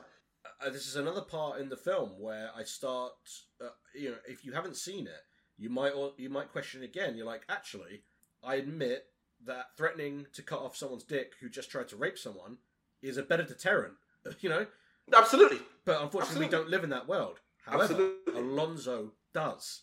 Exactly. Because if you said to me, this guy tried to rape this 14-year-old, and they took him in for a couple of hours and he got on the streets, or you'd be like, some guy saw it happen, chased the guy down, and shot his dick off. I'd be like, I'm okay with that. I'm okay. Exactly that. And like you can't be okay with that because that's not the way it works. Exactly but Alonso says yes, it is. Exactly that. I mean, I swear. I mean, he even says to the guy, and again, to go back to my thing or my point of him having complete control of every situation. Again, he asks him, do you want to go home or do you want to go to jail? Yeah. And it's like, either way, nothing good is going to happen to you. Yeah. So you go to jail, which we all know is the long-winded, crappy way of doing things, or you do things my way. In my way, you get to go home. Yeah. But you lose a nut. Take your pick. Yeah. When you know there's no option. It's you get the point very much so that you cannot say that you feel bad. Oh, this poor pedo rapist. Absolutely. Absolutely. Absolutely. And that's what Alonso's trying to say. Absolutely. He's like, absolutely that. You can feel sorry for him and say, oh no, he needs due process and he needs to go. We need to do this the right way. But really, do you think this guy's ever going to change? I think you should take away what's causing him to want to fucking rape 14-year-olds. Absolutely that. And he's like, this is street justice, like he said. Yeah. Do you want to be a sheep or do you want to be a wolf? And he explains to him. I can't remember the exact line. And he says the guy's gonna he's gonna go home, or the girl gets to go home. They're gonna leave. They're crackheads. They didn't do what they wanted to do, and they're probably gonna get killed anyway. It's like, we're done here. This is, in the grand scheme of things, this is petty. Like you said, we're professional anglers. We catch the big fish. This is a waste of our time. Such a great line. And again, you can't argue with the statistics. He says, "Fuck you." 15,000 years of jail time based on my work. So fuck you if you don't like the way I do shit. And he said, this is where we get the another thing that where I'm just like, oh Jake, man, come on, 5 minutes of acting like a frat boy, and he's howling. They're doing the wolf sounds, and then he's like, yeah, fuck it, give me a beer. Yeah, I'm just like, no, hold on. Did you just spend all this time telling us that you don't want to drink on the job, but you're like, oh man, I feel like I'm part of something here. Give me a beer. Absolutely that. I think Alonso is too good at convincing us, the audience, that he's just a vigilante cop with a good heart. He put so much effort into convincing. Like you said, he's the ultimate gaslighter. Yeah. I mean, like I said, it's stupid that he did just take the beer, but that's the exact, again, that was his options. How? Or take the beer. Either way, you're doing what I want. And it is like, and yes, fair enough, that wasn't the sole intention of that particular scene, but it still gave that, and it still conveyed that message for one. But for two, it was also the fact that he broke him down, then built him up again. And now he's at a point where he's like, you know what, I'm in this, yeah, give me the beer. This is like months of worth of work in less than 2 hours. Absolutely. On the person's side. side. But he does pay for this as well. Like, he is burning bridges and cutting as he goes. No, I mean his systematic breakdown of Jake's personality. Oh, right. Yeah. As in the gaslighting and the manipulation is normally done through years of abuse, but if you Alonso is now so good now. It literally, but then again, it's his job. He's probably picked the target as well. He's probably had a whole list of people to pick from. He's like, if there was no if there was no return to Roger's house and Alonso continued to ride with Jake and train Jake, I think Jake probably would have come more out to his way of thinking eventually. But because he did too much too soon, exactly, it's like Jake kind of broke out of that. Exactly, there was like, whoa, what the fuck? Exactly that. Over time, it would have 100% worked, but. That was, and here's the funny thing, that was the one thing that we realised Alonso didn't have. Later, Alonso and Jake apprehended a dealer named Blue, finding crack rocks and a loaded handgun on him. Rather than go to jail, Blue informs on his employer, Kevin Sandman Miller, who is in prison. Using a fake search warrant, Alonso steals $40,000 from Sandman's home. At lunch, the two visit Alonso's mistress Sarah and their young son. Alonso then meets with a trio of corrupt high-ranking police officials he dubs the Three Wise Men. Aware that the Russian mafia is hunting Alonso over a large unpaid debt, they suggest that he skip town. Alonso insists that he has control of the situation and trades the 40,000 for an arrest warrant. Again, the film is not giving you any indication of what the plot of the film is. Right? All we know is that they're hunting drug peddlers. You start to realise things really aren't as they seem. They seem at all. So, Ian, did you say you had a theory on Sandman? Not so much a theory. I just think that with the new film that they're doing, it's not a new film. It's a TV series and it's a prequel. No, I didn't know it was a TV series. I thought they was doing a prequel movie. No, it's a series. I just thought that they left the Sandman so open it would actually bring back, link them. Because this is something that Alonso stumbled upon by interrogating Snoop Dogg. He needed quick cash, was my understanding. So it was just. So he was saying, "Who's your dealer?" Yeah. And Snoop Dogg said, "It's this guy, but he's in prison right now." So in Alonso's mind, he's thinking like, right, if he does drugs, he must have a stash. He's not home, so now I'm gonna go and find his money. The whole Sandman thing, like, I don't know, it almost seemed a bit like a larger plot. Well, he only gets 40k, and that is to pay off that's to buy the arrest warrant. Yeah. For Roger. Yeah. So he finds a small time guy in Snoop Dogg. Snoop Dogg tells him about a bigger distributor and he finds the guy's address. He talks his way into the house by showing a fake warrant. He somehow finds the guy's stash, which is way too easy to find, and then leaves. And also doesn't flinch when bullet holes come through the back of his car. Okay, so this may be my one bollock. Yeah. Where the one bollock I have left after them being smashed. Yeah. But he literally, and again, yes, I guess he's good. Yes, I guess experienced. Yes, I guess he's cool as hell under pressure. But the way he literally goes out of the car, and how many people are shooting? Like 4 or 5? And he's one guy with 2 guns. Yes, fair enough. So that's probably double the amount that each person has.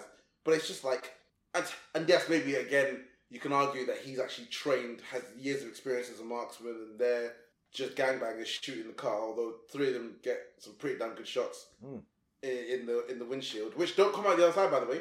Strangely enough, they only just go in and they seem to dissipate. So true, and they look pretty damn specifically aimed at the back of the heads of. There was a lot, but it's okay. I'm just gonna say they were driving or ducking or whatever at the time. Yeah, Jake was, but fucking Alonso is like, again. I wouldn't be surprised if he was like God in this. Again, that's just his reality. He's so so deep undercover that he doesn't even have to explain bullet holes in his car or report the discharge of his weapon. This is the point where if I'm Jake, I'm like, no, fuck you, fuck your wolf, fuck your sheep, you're nuts, I'm off. Bro, I'd have been off with the PCP. He's like, oh, if you don't like it, you can leave. But it was a nice day. Like, thanks for having me. See you later. Bye. I'll walk. Too bad I can't stay. Absolutely. Maybe that's the other reason why they couldn't do it with a black person. Well, this guy will leave. Well, cool. Too bad I can't stay. Yeah. So this is a bit where the film gets it kind of draws you back into a mystery of it, because you're in this area where it just doesn't look like anything I'd ever seen. People on rooftops with guns. I think they call it the jungle because it's concrete jungle. You get a warning from Alonso saying, "Don't ever come down here, without me." There's that flipping the pigeons. That's a form of bird calling that warns a gang that the police are in the area, right? Right. Because I have to admit that confused the hell out of me. I mean, obviously, quite a few of them are pigeons, if not all, were obviously not real, but still. Yeah, that's what they do. Yeah. Unfortunately, I think I got that because of Chappelle as well, where they had a sketch with the Birdman. They were doing a documentary on gangs. Scariest shit of all is that it's real. I know this is based on a real project, the Imperial Housing Project. So yeah, crazy. We meet Alonso's mistress, I think, or girlfriend, or I can't believe anything he says. He says he's married. I don't. Yeah, mistress. We meet Alonso's son, and it gives us a tender moment between Alonso and his son. Why did they add that? Was it to keep us guessing as if he's really does have a heart? It's to show he's human to an extent. Yeah, because he's a guy that's gone too far, and it's almost like when you see his son asleep with Jake, and obviously again, because I think there's an element of throughout this film of I'm going to use this guy, but how far does it need to go? To the point where it's like, shit, this guy could technically fit in. He's just too green. Even my son likes him. Do you know what I mean? To the point where I couldn't even tell whether or not that was a look at that or jealousy, because he literally puts the gun to his kneecap to wake him up. Yeah. Do you know what I mean? And it's just like, or even like, do I need to worry that this guy's so green and so clean that even my son likes him? Do you know what I mean? I don't know why he had to take him there. I really don't know. I question Alonso's plans sometimes in this film. There's a contingent of people, critics, that think that the Three Wise Men plot could have been cut out from the movie. There's, I said the critics being one of them, the main ones being the actual studio itself. Yes. Yeah, they actually like Antoine actually had to fight to keep that in because it was like no, I need to show that there is actually corruption at the head, and that's the whole point of this. And like I said, they said they would take that out. Having the real power be three elder white statesmen reminded us all that white privilege is often the root of evil. So it was very important that stays in. And effectively, the film is showing that you can buy arrest warrants if you have the money and know the right people, and that's the 40k he got from Sandman's house. So I think the scene's really important, but it does piss me off because Jake is still being led around, but on a leash, not impacting the plot at all. But we don't care because we're so enamored with seeing what Alonso's up to. Using the warrant, Alonso, Jake, and 4 other narcotics officers return to Roger's house and seize $4 million from the premises, a quarter of which Alonso keeps. Alonso shoots and kills Roger when Jake refuses to do so, and stages the scene with his men to make the shooting look justified.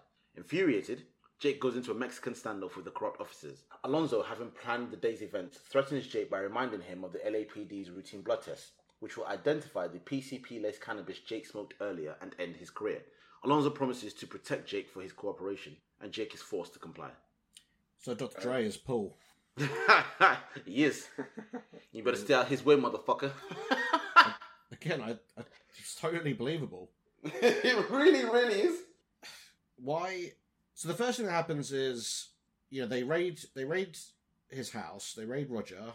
Roger says Alonso would never stand for this. Alonso walks in, and after some toing and froing, they ask Jake to shoot him. He doesn't, so Alonso shoots him.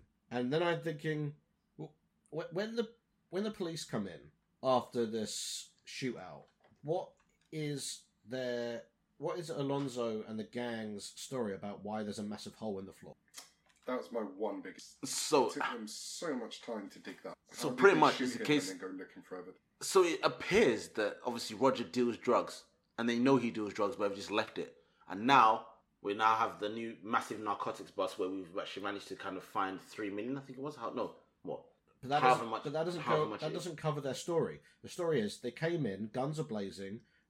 Or they said they tried to come in. Roger started shooting up the place. He shot one of the guys, and then Jake shoots Roger dead. He's a hero, and they called the paramedics immediately. When did you dig the whole the big hole in the floor? I see what you mean. Yeah, I see what you mean. So, can I please present my first bollocks card? What? They do that. They shot him. He shot twice, and then whilst he got shot twice, he's dead. So the police guy's injured. Roger's dead. And then they start to dig a hole. It comes back to like your friend is bleeding out in the living. Yeah. But you dug a hole. And 2 of you are going to. But go you dug a hole. Yeah. Yeah.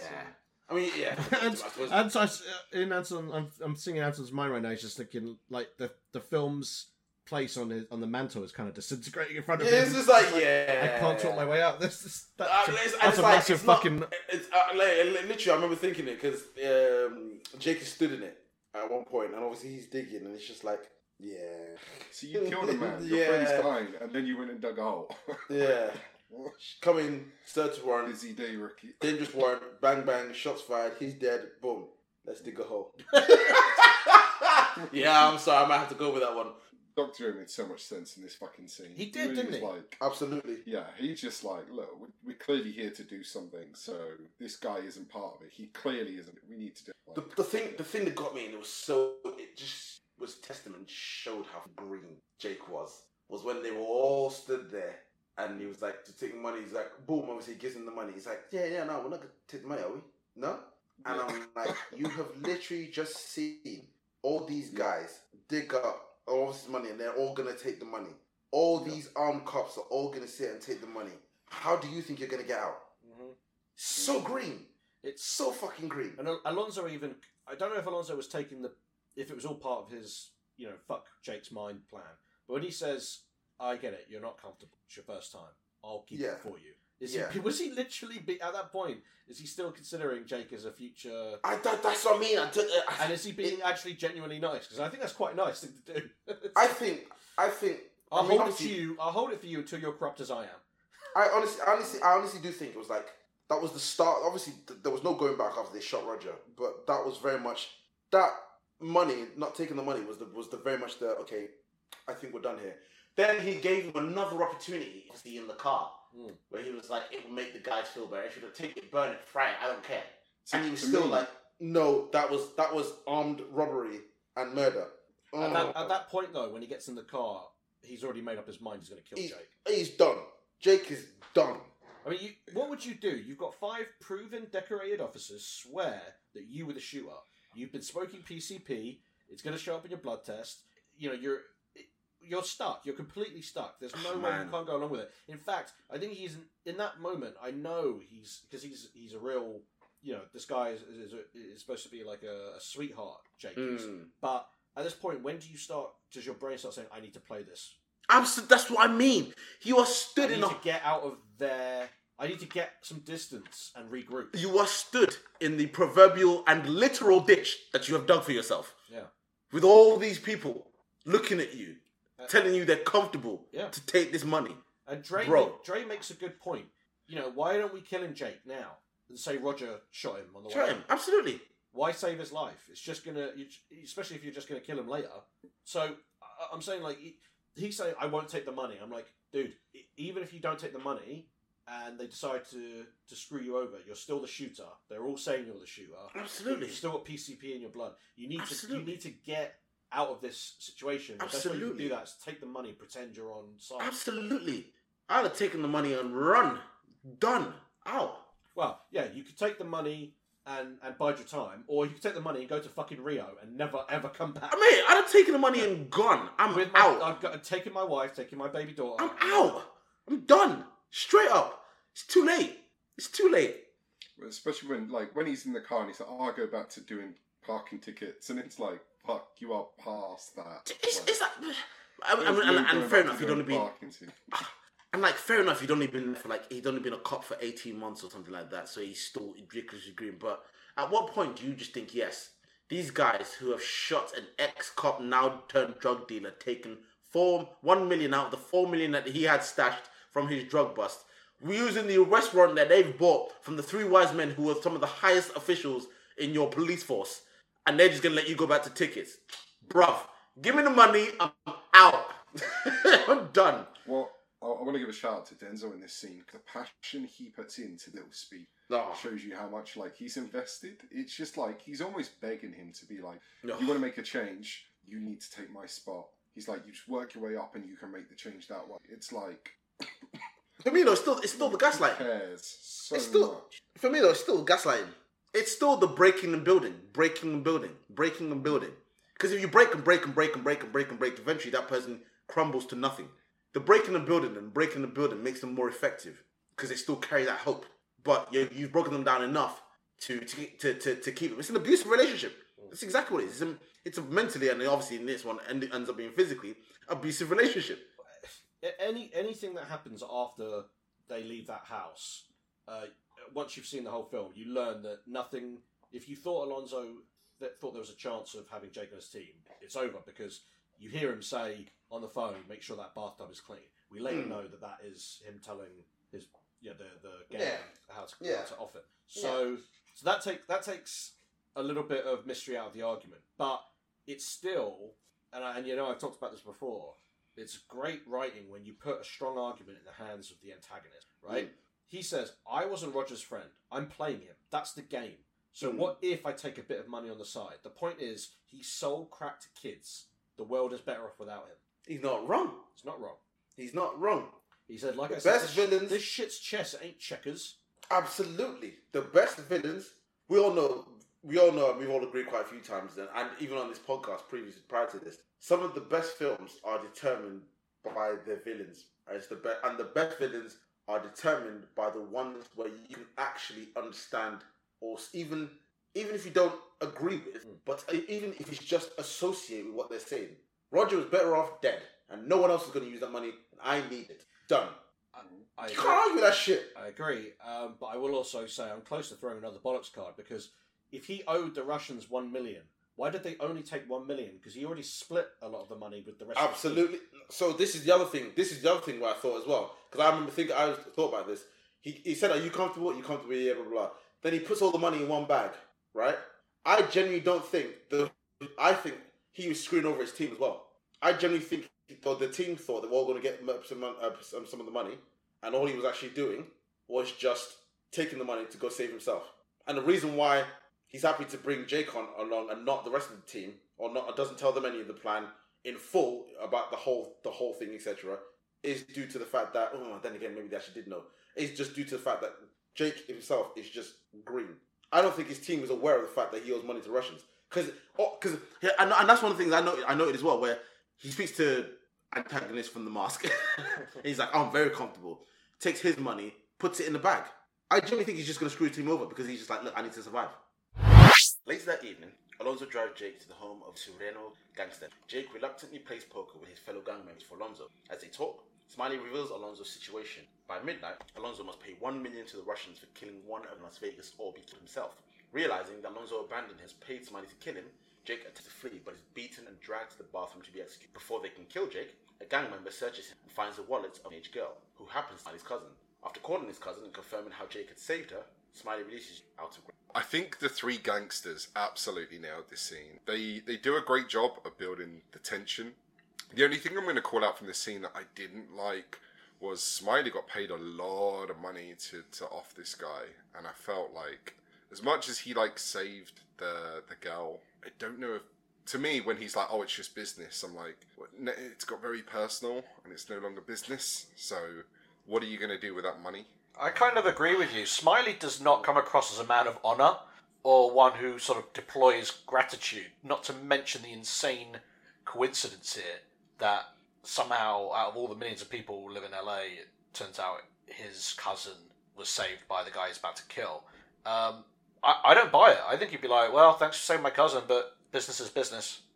I think it's one of those things where I think, again, at the end of the day, from a film standpoint, it is one of those things where at some point there has to be a payoff. Do you know what I mean? It's like, this is this guy's first day, and you're kind of sitting there, and by this point you're just thinking, what does this guy have to do to survive? Do you know what I mean? And it is just that one moment of recompense, which is obviously, we call it plot term is, when you say something is just done for the plot. But it is just that bit where finally this guy's good. This good karma has finally come back to it. And let's face it, yes, like you said, it's done just for the film, because and then they really, it's like, and not to take away from because the whole family and the Latinos operate just like mafia. I mean, mafia itself actually comes from the Italian phrase mafia, my daughter. So it's all about family, right? And to an extent, I do believe where it's like, okay, cool, family is a massive, massive thing, and it will be done there. And yes, it's a little bit probably called upon for the film, but it is that kind of, this is the payoff. This is the final payoff. His good deeds has actually finally come back to him, because throughout the whole thing, he's been good, and you're just like, this guy's too green, and it is just like that. I mean, I remember sitting there thinking that and just thinking, yeah, this is it. This is finally the purpose of why he's been so good. If that makes sense. They hit you over the head with the theme a bit too much here. For the whole film, you think it's sheep and wolf. Jake constantly fights against the wolf that does anything to survive by saying, as long as he follows the rules, just like the sheep do, justice will prevail. And then in the end, his ethics are what saves his life. Absolutely. It's exactly fucking that. On the nose as shit. Exactly that. But that is who Jake is in this film. Exactly. The question I have is, do you think Jake is too much of an inactive, passive character? Because he doesn't use deductive reasoning. I mean, it's not utilised, or should I say, it's combated, by Alonso's barrage of mind games. But in Jake's mind, it should be this. Alonso operates outside of the law. He commits crimes, ergo, he is a criminal, and should be arrested and trialed accordingly. But it takes Jake up until escaping his own Alonso-sanctioned assassination to finally say, okay, shit's gone too far. It's so true. I mean, there's green and there's green jelly on a green line inside a freaking on the Spotify emblem on just any freaking on an Excel spreadsheet that the Incredible Hulk just shut out. On the Incredible Hulk's penis. Do you know what I mean? Like there's green and there's green. Like I won't get over the point where he stood, and I said it before on this podcast. He stood, and they're all sitting there looking at the money, and you just know what's happening. Yeah. And he's like, "Nah, of course not." I'm like, "Bro, you've literally dug your own hole. What's stopping them from burying you there?" Do you know what I mean? But I think it is that fact that it is like we needed that payoff. But by this point, having been led around by his arsehole the entire film, surely someone of his caliber would say, fuck anything Alonso says. Alonso's like, I do community work, you know. Fuck you. I've got to admit. And you know, when he said, there are still things I do, and it's just like, fuck, bro, why off Alonso. Like he walks up to the house with, and obviously it's the house where the Señeros are, and it's just like, Surenos are, and it's just like, bro, even if this, like, you just seen what's happened. But then again, I think this is the other thing they did as well, which they touched upon.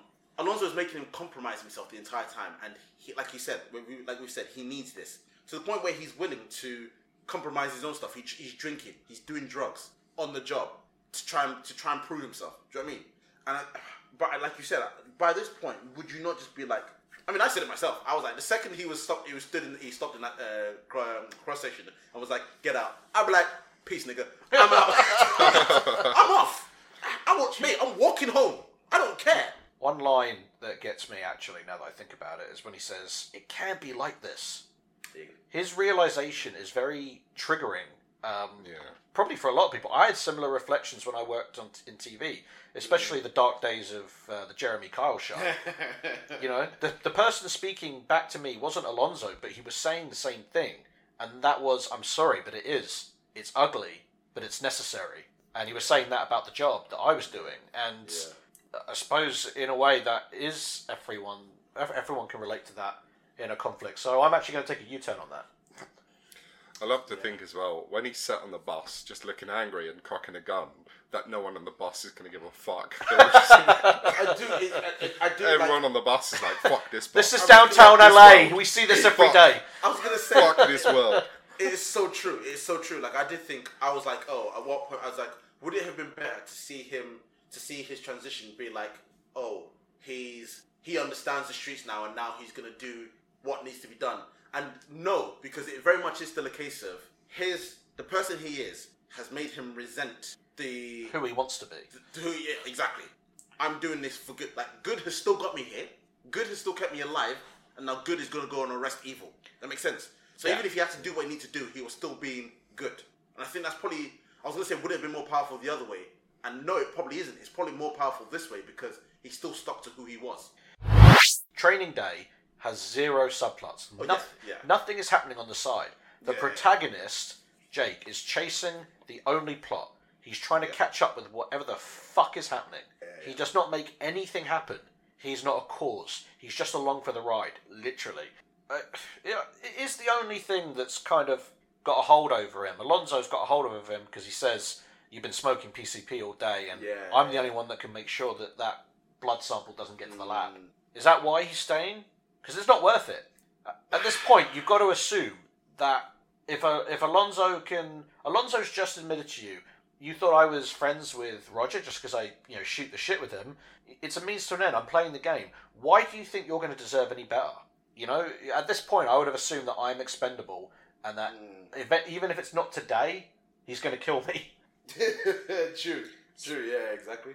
Funny, because I imagine, the corruption is so much more widespread that even if they did find drugs on him, he's like, "Oh, I'm going to get in trouble or not," and they'll probably be like, "No, motherfucker, it's Tuesday here. Okay, we'll get you on some rehab. Don't sweat it. It's not a big deal."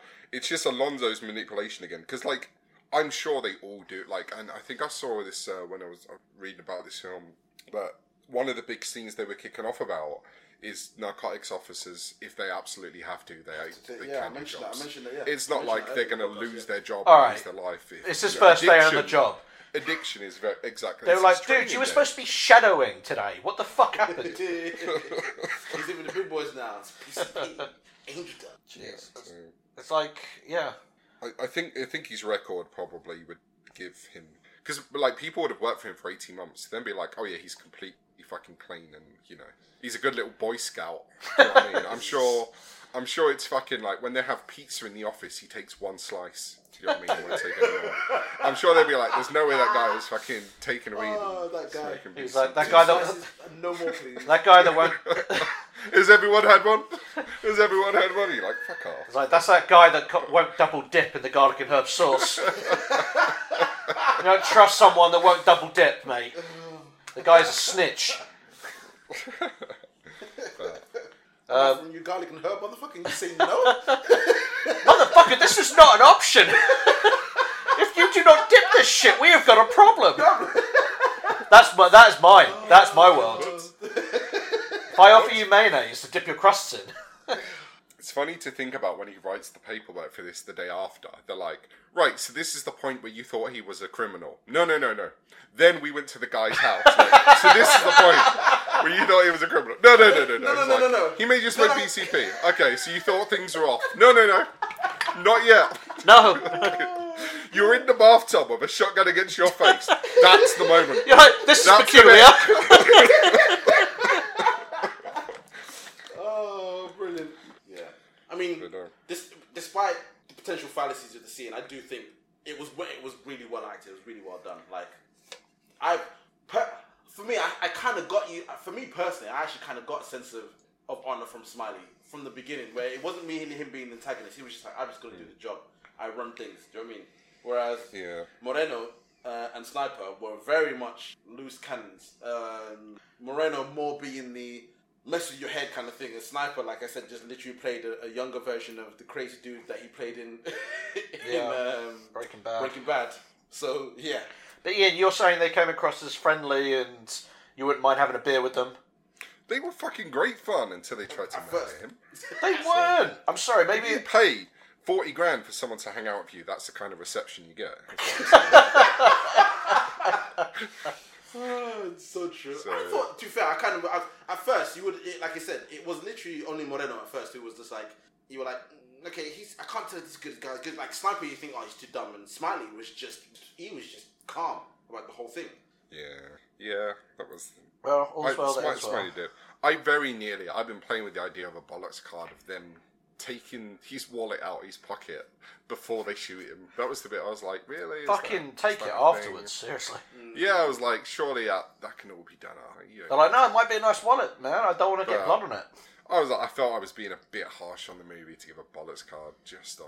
I mean, there's a few things even before that when the gun. It's like, yeah, would you do that? I mean, come on, bro. I like, fair enough. You took out the magazine, but you still, where's your protection in this? Yeah. Do you know what I mean? So funny. Alonso is his protection. He still believes up until the moment where he's in that bathtub. Yeah. That Alonso is his protection. They've literally shot Roger at this point as well, and he's still like, no, it's cool. Shot Roger, dude's walking around with $1 million in a bag, and he's like, I'm good. The moment they're in that car, and he's like, the team would feel more comfortable. But they're feeling more to take this money. They would feel more comfortable. That's like, you take it or you're gonna fucking die because you're a risk. They're not gonna live their lives being worried about you. You know what I mean? Yeah. So. Jake returns to Sarah's apartment to arrest Alonso, just as he's leaving to pay the Russians with Roger's money. A gunfight and chasing, and Alonso is eventually subdued on the street. The entire neighborhood gathers. Alonso offers money to whoever kills Jake to no avail. Jake then takes his stolen cash, intending to submit it as criminal evidence against Alonso. The neighborhood gang allows Jake to leave safely. Enraged, Alonso threatens to retaliate against the gang members, but the unimpressed gangs ignore him, walk away. Alonso flees for his life to LAX. He is ambushed and gunned down by the Russian. Jake returns home as the press reports. There's so much that goes on so quickly, and he also he feels like he lets Jake get away as well at one point, and is like casually like forgetting that they just had a gunfight. I think there was a lot where I was like, it didn't flow. It's such a shame because the rest of the film, to me, everything made sense and flowed really nicely, and then this scene, I felt they couldn't quite decide what they wanted to do. I think with Jake, I think the only reason he got away was because of the rest of the gang members. I think that's literally the only reason. The guy was a crooked cop, and there's nothing more annoying. I mean, the fact they're gang members, right? So cops are annoying as well, enough. Let alone a cop who's crooked, who's now imposing on you from a legal and illegal perspective. That's the most annoying person you can have. He runs around like runs around their housing estate like he owns the place, and he doesn't even technically live there. Just his baby mama does. If you get a chance to fuck him, 100%. It was an interesting segue because after all of that, it was quite easy getting to the boss level. Unless the film would have given more, like a commando-style gunfight before finally reaching Alonso's. Kind of like Hot Fuzz in a way. Yeah, I know what you mean. Did you hear about the apparently original ending? Fucking craziness. Right, so the thing in the bathtub happens. However, Alonso gave the $1 million to be given to the Russians to the Mexicans. By accident? No, to give to them, to like deliver on his behalf. He's like, here's the money, do me a solid and kill Jake, but also give this to them, and then I'm saved. And then they save Jake, and then they decide, fuck Alonso. They decide, fuck Alonso. And they're like, we're going to keep his $1 million. He can get fucked. So then Jake gets released, goes to his house. When Jake walks into the bedroom, his training officer that they were talking about at the beginning is having a three-way with two other women in the fucking bed. And Alonso's in the fucking room. And then Jake, has a massive discussion with him about he's been fucked over. The $1 million isn't making it, and that there's a crew already out to kill him. He's fucked. So Alonso commits suicide in the bedroom in front of Jake, and that was... Wait, what? Yeah, exactly. Why the three-way? Mate, with his training officer from the beginning that they were talking about. It was like a sheer dyke. Wait, what? What with who? Probably Eva Mendes. Yeah, sure. It just says, it was the training officer from the start. Which we never saw, we only heard about. Exactly. But Alonso somehow... do you really make more sense as to why Jake was... If they were in cahoots, he was like, I need someone to take a fall for something today. Yeah. I feel when people say original ending with stuff like this, it means, it was an discussed. idea put out and was never developed. Because a lot of that is just, that's too so much of that anticlimactic. does not make really any happens. sense. Why would he give the... Yeah, I understand why that didn't go ahead. Why would you give the next... It's like, okay, my life depends on this, so I'm going to give it to you. Yeah. And then... So that's $1 million. So that's $1,040,000 then. Yeah. Because they'd have to give the 40,000 for the killing and $1 million. So why would you trust them to give $1 million? Wrong. First of all, Alonso wouldn't do that. Then they go back... and then they decided just to not kill him just because... No. Or is that still the whole... The bath scene is still the same, so they go to kill him. So it's still the whole find the wallet. And then it's, you saved my cousin. Right, so okay. we'll let you off. By the way, we're going to fuck Alonso. We're screwing Alonso, right. And then he goes and delivers the news to Alonso. And then Jake goes to his own home. No, goes to Alonso's house. Oh, Alonso's house, right. Okay. So because Eva Mendes is just naked on the bed, in this scene. It's actually meant to be like a threesome happening with his training officer. So... Right. Which is weird as fuck. Okay. It's so weird that we get no development of Mendes' character at all. All we know is that she fucks Alonso and that she's the mother of his kid.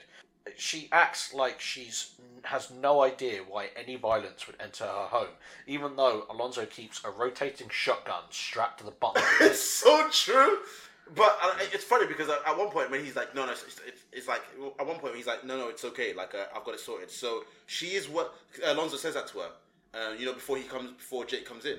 So she is aware of the situation, and she's aware that they must have screwed over this cop or something like that. But I just, like you said, I don't think she's unaware. But again, like I said, I think it was a case of they give her not enough to establish whether she's in on it or not, or realizes what Alonso is really, and they give her too much for it to be like, well, as in she's clear. How could she not know Alonso is crooked? He's got massive amounts of dollar bills in his hands, all taped up. She definitely knows. She 100% knows. And yet she comes across as a nice person. There was nothing. Yeah, exactly. Her character is ill defined. I know what you mean. And the plot rests on the fact that Alonso's child trusts a beaten up and bleeding white man stranger, someone he met for 30 minutes earlier in the day, and now has an inescapable bond with him. Yeah. So things are getting silly, and the fight was great though. Yeah, it was really well done. Really, really well done. Fight was great, but that speech was even better. I absolutely love Denzel, and it's probably my favourite bit of the film. Shit on me. Yeah, even the betrayal, like everyone in this just made it like. Oh. It was. It's funny because I think because certain parts of the ending were so good, it made up for other parts that you probably would have ignored. Do you know what I mean? Like, sorry, go ahead. There is one small bit actually. You know when he flips him over that balcony, did anyone else laugh thinking it was a building top? And it was just like the same level. Oh, right. He lifts him up by his legs and flips him over the side, and I'm like, oh shit. He's fucked. Oh wait. No, yeah, he's just there. Why did you do that? For me, I tell you what it was for me. For me, the big thing was, and I'm guessing it was purely because of the time or the timing or whatever, but it was the fact they flipped him over and then just left him there. Yeah. I was like, I get you need to go meet the Russians, but would you not, like, surely this is the time to just do... I mean, I know he didn't actually have a gun on him, did he? I think with Jake still alive, Alonso has an out to what happened today. I suppose so. I didn't think about that. But then, because it didn't work, he has to think on his feet. It didn't work that he was trying to get Jake assassinated. Now Jake's in his home, well, one of his homes. There's a trail that can be led back to Alonso right there. People probably in the neighborhood wouldn't stand up for him. He's just like, I need to deal with the Russians, and then I can be like, oh, this kid's coming in telling you that I'm crooked. Why don't you take a blood test? Yeah, true. But yeah. True. And to be fair, he still need a scapegoat for the whole entire thing. Yeah. And he had the wise men on his side, so pay the Russians and then use the scapegoat. It's a good point, yeah. Yeah. Logan loves it when he shoots him in the ass. Sorry, it's Denzel acting. You motherfucker. Shot me in the ass. Denzel absolutely nailed that last scene. Brilliant. Does he say the gas chamber smells of pine oil? Yeah. No. Yeah. It says he says, what does he say? Pine. That's the gas we shouldn't have covered. It's the gas chamber. What it smells like. As in, like, he's basically making out that it's not actually. It doesn't smell as bad as you think, or like. That's like a subtle line that would just freak me the fuck out. It's almost like I think it was what it was saying is like it won't feel as bad as you think, but it's actually way worse. And I think he's talking about the repercussions of shooting a cop. In essence, him and what would happen to you. What do you do, Jake? You got no witnesses. Remember, it's not what you know; it's what you can prove. Oh, crazy. Yeah. Also, Jake doesn't follow through with what he has been preaching the entire film. He doesn't physically arrest Alonso. So everything he's been saying would lead you to believe that he has no choice but to arrest him. I know he takes the money as evidence, but he's actually, I think Jake at this point knows he's giving Alonso a death sentence by not taking him in. Do you know what the funny thing is? Because you know I was talking about before about him, the whole puppy becoming a bulldog kind of thing. And I remember, and as soon as I said that, I did think, oh, wait till we kind of get towards the end. Was that his actual moment where he realized that, do you know what? I will use the streets and let that handle it. Where he's like, again, I'm going to arrest him so I can prove all this, and I'm good, and I'm clean, and I'm safe. But really, the justice is going to be that's going to happen. Like he said, street justice. You know, he said like, at one point when he speaks, when Alonso says, when he says, oh, but is that the type of justice we do? He's like, hell yeah. So and it's almost like come around full circle where Jake is willing to be like, okay, do you know what? I'll let the streets handle it. I think Jake's future isn't as sunny as we think it is, because, again, he's been smoking all that PCP, and now I wonder if Alonso was telling the truth, and now Alonso's not going to be around to stop that blood test from getting to the lab Monday morning. After all of it, Jake ends up in jail. Yeah. In jail. It just came to me right now. This whole film didn't fucking happen. He smoked PCP. Fucking drank it all in his fucking car. It's all a dream. It was all a dream. Alonso is the most stand-up cop ever. I like how the film bookmarks itself from the beginning, because it started with Jake leaving his house and ends with him coming home. Yeah. Like I said, it's like I said, I'm watching it and it's like a play. I feel like you could actually do training there on like the West End or something. You could just do it all in one. I was thinking, good luck, Jake explained to his missus the fucking state he's in. I was like, what? Like I said, what a day. Yeah. Like, imagine having to write that report. The paperwork. It was a really nice little tag on at the end as well, where you hear the news report saying Alonso died in the same way he was telling Jake that they would be reported on his death. Oh. You know, it says Alonso survived local by... cop. Survived by his wife and child. Yes. That's exactly what Alonso said to Jake. Survived by his wife and a child. And Jesus. The pace at the end was so different. I mean, to be fair, it took me 2 watch-throughs to try and work this out. To try and keep track of the fucking day. I mean, right, they met at 10 o'clock in the morning for breakfast. How long does it take for you to smoke PCP, get high, and then come down off it? And then go for a nap in the apartment of your fucking boss. Exactly. I've got to admit, I was like going through it all. I've got to admit, I'm with you on that, Ian, because I did think, I was like, oh, this. To the point, you know, when he fell asleep, it was like, how long was he asleep for with the kid? It was like that him and that kid probably very 5 minutes quickly. That's what makes you laugh. It probably was like a 10-minute nap. Yeah, it was 10-15 minutes. Like he'd probably eaten for like half. It was probably like half an hour max. This film came out the same year as 24. So if you thought this film packed a lot into one day, Fox had a surprise for you later that fall. Yeah, it's true. Actually. In fact, holy shit, no. The show, Training Day came out in September 2001, and 24 came out in September 2001. Interesting. This is getting meta. I wonder if it takes place in the same universe. Doubtful. But if you were going to do 24 again now, I would do it Training Day style. Take it to the streets. None of this, world global terrorist threat where it's just unfeasible. It's just I would follow a whole series with these two chasing each other, cat and mouse. For a day, and it wouldn't make sense because timing wise, it would just work for a day. I mean, like again, I haven't seen all of 24. I watched like half of the first season. I think I watched the whole first season. He was, but then I think he does it in other parts where people like take like flight. There's like flights and stuff in it. It's like, but it all happens on the course of a day. Dude, the guy. I mean, there's been so much said about how the phones, the batteries last 24 hours seamlessly. They never shit. They never go to the toilet. Yeah, never go to the toilet. That was one of the ones I heard. Drink. You know, it's just like this film is a lot more gritty and I believe this could happen in one day. I mean, he was up at the crack of dawn. Yeah, and he goes home just after midnight, and we know it's midnight because that's when the deadline was for Alonso to get the money to the Russians. True. All right, so shall I go first? Yeah, go ahead. Sure. For all the reasons that we've just said, I am going to give this film a very solid 8 out of 10. It's not quite 9 because of it. In a weird way, it kind of lacks the epicness, but it is just so well written and just so well put together, just so well done. It's just a clean film from an overall film perspective. That makes like just a clean film about a dirty cop. Absolutely that. You could almost watch it on stage, like you could just watch it in one. It's really well done. So I'm going to give it an 8 as well.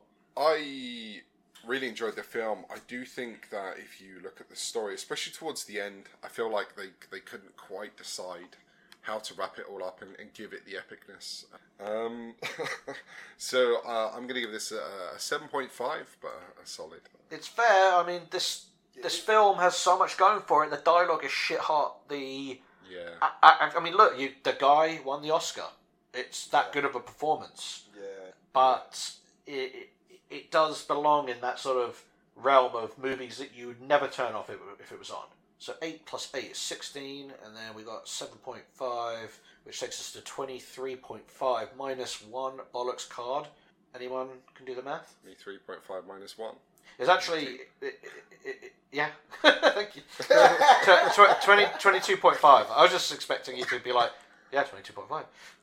You were just like, is this a trick question? I honestly felt. I smoked the PCP. I mean, 22.5. Yes, so with those scores, let's take a look at how our top 10 is shaping up. It's still The Departed on top. Nice. Followed by that travesty, which was 300. What? Oh, it's not a travesty. Almost perfect movie. It doesn't deserve to be. Not when you consider where everything else sits, because Hot Fuzz is the third, is number 3. Number 4 is Snatch, and unfortunately, it's an epic movie, but Training Day is now 5th, only ahead of Superman Returns. Okay. Because you fuck everything up, Ian, that's why. I genuinely feel like I want to give it a 0.5. I feel like it needs a 0.5 extra. I'm joking. I feel the same about 300 sometimes. I'm like, why didn't I just commit? Why didn't I just go for 10? Go for the 10. Oh no, I took point off because it ended. I remember. God. Oh my lord. I feel bad because I'm the one that threw a bollocks card this time. 5th. Yeah. 5th. Yep, 22.5 out of 30 is good for 5th. Snatch has got 23. Hot Fuzz has got 24.5. 300 is 25, and The Departed has 26. I mean, I don't know. It's a different kind of film, but I feel like I would rank it against above Hot Fuzz, but it's a different kind of film.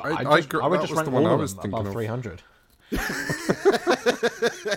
Even Superman Returns, I think, deserves more. Are you telling me right now you're not getting an urge to watch 300 again? I'm getting an urge to buy every single copy I can find and burn them. Me too. Oh no, not burn them. Throw them down a dark, endless pit in slow motion. They used to be on my gym mix, by the way.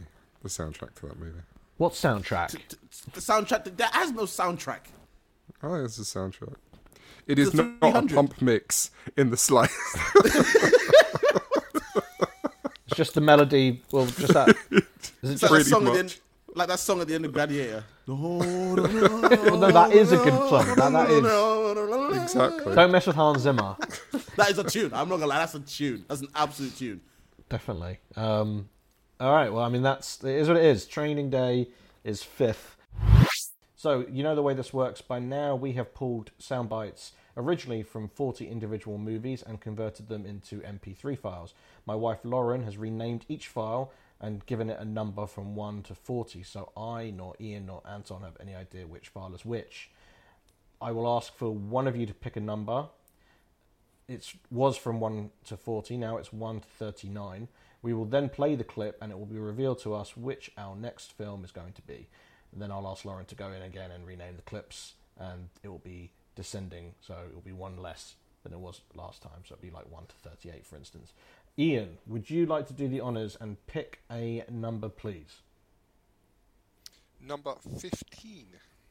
Number 15. 15. Okay, let's see. What is specific? Yeah. Is that how many times you've rubbed one out today? Do you know what I mean? 15. It's a target. Vince Carter. Let's see what is behind door 15. That Matthew Kidman, he fucked me up. He fucked me Yes. so bad. Hi, everybody. Girl Next Door, right? Yeah. That's the girl next door. I genuinely forgot. I was like, what the hell is that? Like, I genuinely forgot that Glenn was in the film. That's brilliant. Get ready for some young. Oh, I've not heard that in years. Next week. Show that shit. Show the shit. I'm going to fuck that dude so hard when he gets here. So hard. Sorry, yes, for the audience. Next week we will be reviewing a cult favourite of ours, The Girl Next Door. I just pray this film holds up because I can't bear to lose it as a lot of good memories. It's like old school American Pie on steads. Well, I did watch American Pie. I did watch American Pie recently, and that still holds up. I mean, obviously there are bits and pieces that haven't aged well, but overall, it's still it's got to be a time capsule, almost like this podcast is. Like, it was Girl Next Door must have been early noughties or maybe mid noughties. I can't remember. We'll know by next week. But the time and place of where it was set, like, you can't just look at it now and say that's ridiculous. It was a time. It happened. We were there. Yeah. Anyway. Yeah. Easily relatable. Yeah, for sure. Ian had the biggest crush on the star. What's her name? Eliza Cuthbert. Just it was only Ian. Yeah, Ian was the only person on the planet. I did not say that. She's always been in my top 10, always. But when we watched her in 24, it kind of soured a bit. Did you ever see her as Kim Bauer? Yeah. Anyway, we can discuss. Wasn't it? Hold on, though. Wasn't this? I could have sworn. The only reason I watched the first season of 24 was because remember you were proper into it. I wasn't. And then, yeah, 100%. Then I watched Girl Next Door, and you were like, she's in 24. And I was like, right, I need to get on 24. I think is that she's nothing like the character she is in Girl Next Door in 24. Nah, absolutely not at all. And we can go into this like when we review it, but I feel like 24 let her down. She didn't let 24 down. It's like her character was written to be hated. Yeah, it's true. I just remember being really annoying. Yeah. Especially in the first season. Oh, well, the Girl Next Door, she was a pin-up. Smoking. But look, we're all in our mid-30s now. We don't think of women like that anymore, do we? Absolutely not. No. Not in the slightest. Ian, your silence only incriminates you further. No. Okay. And with that really shoddy denial, we will see you all next week. I was like, what the hell was that? And it's about that time now where we need to make like Kate and Beckinsale. Wow. Well, it just leaves me to thank my co-hosts, Anton. This movie deserved better. Thank you. And Ian.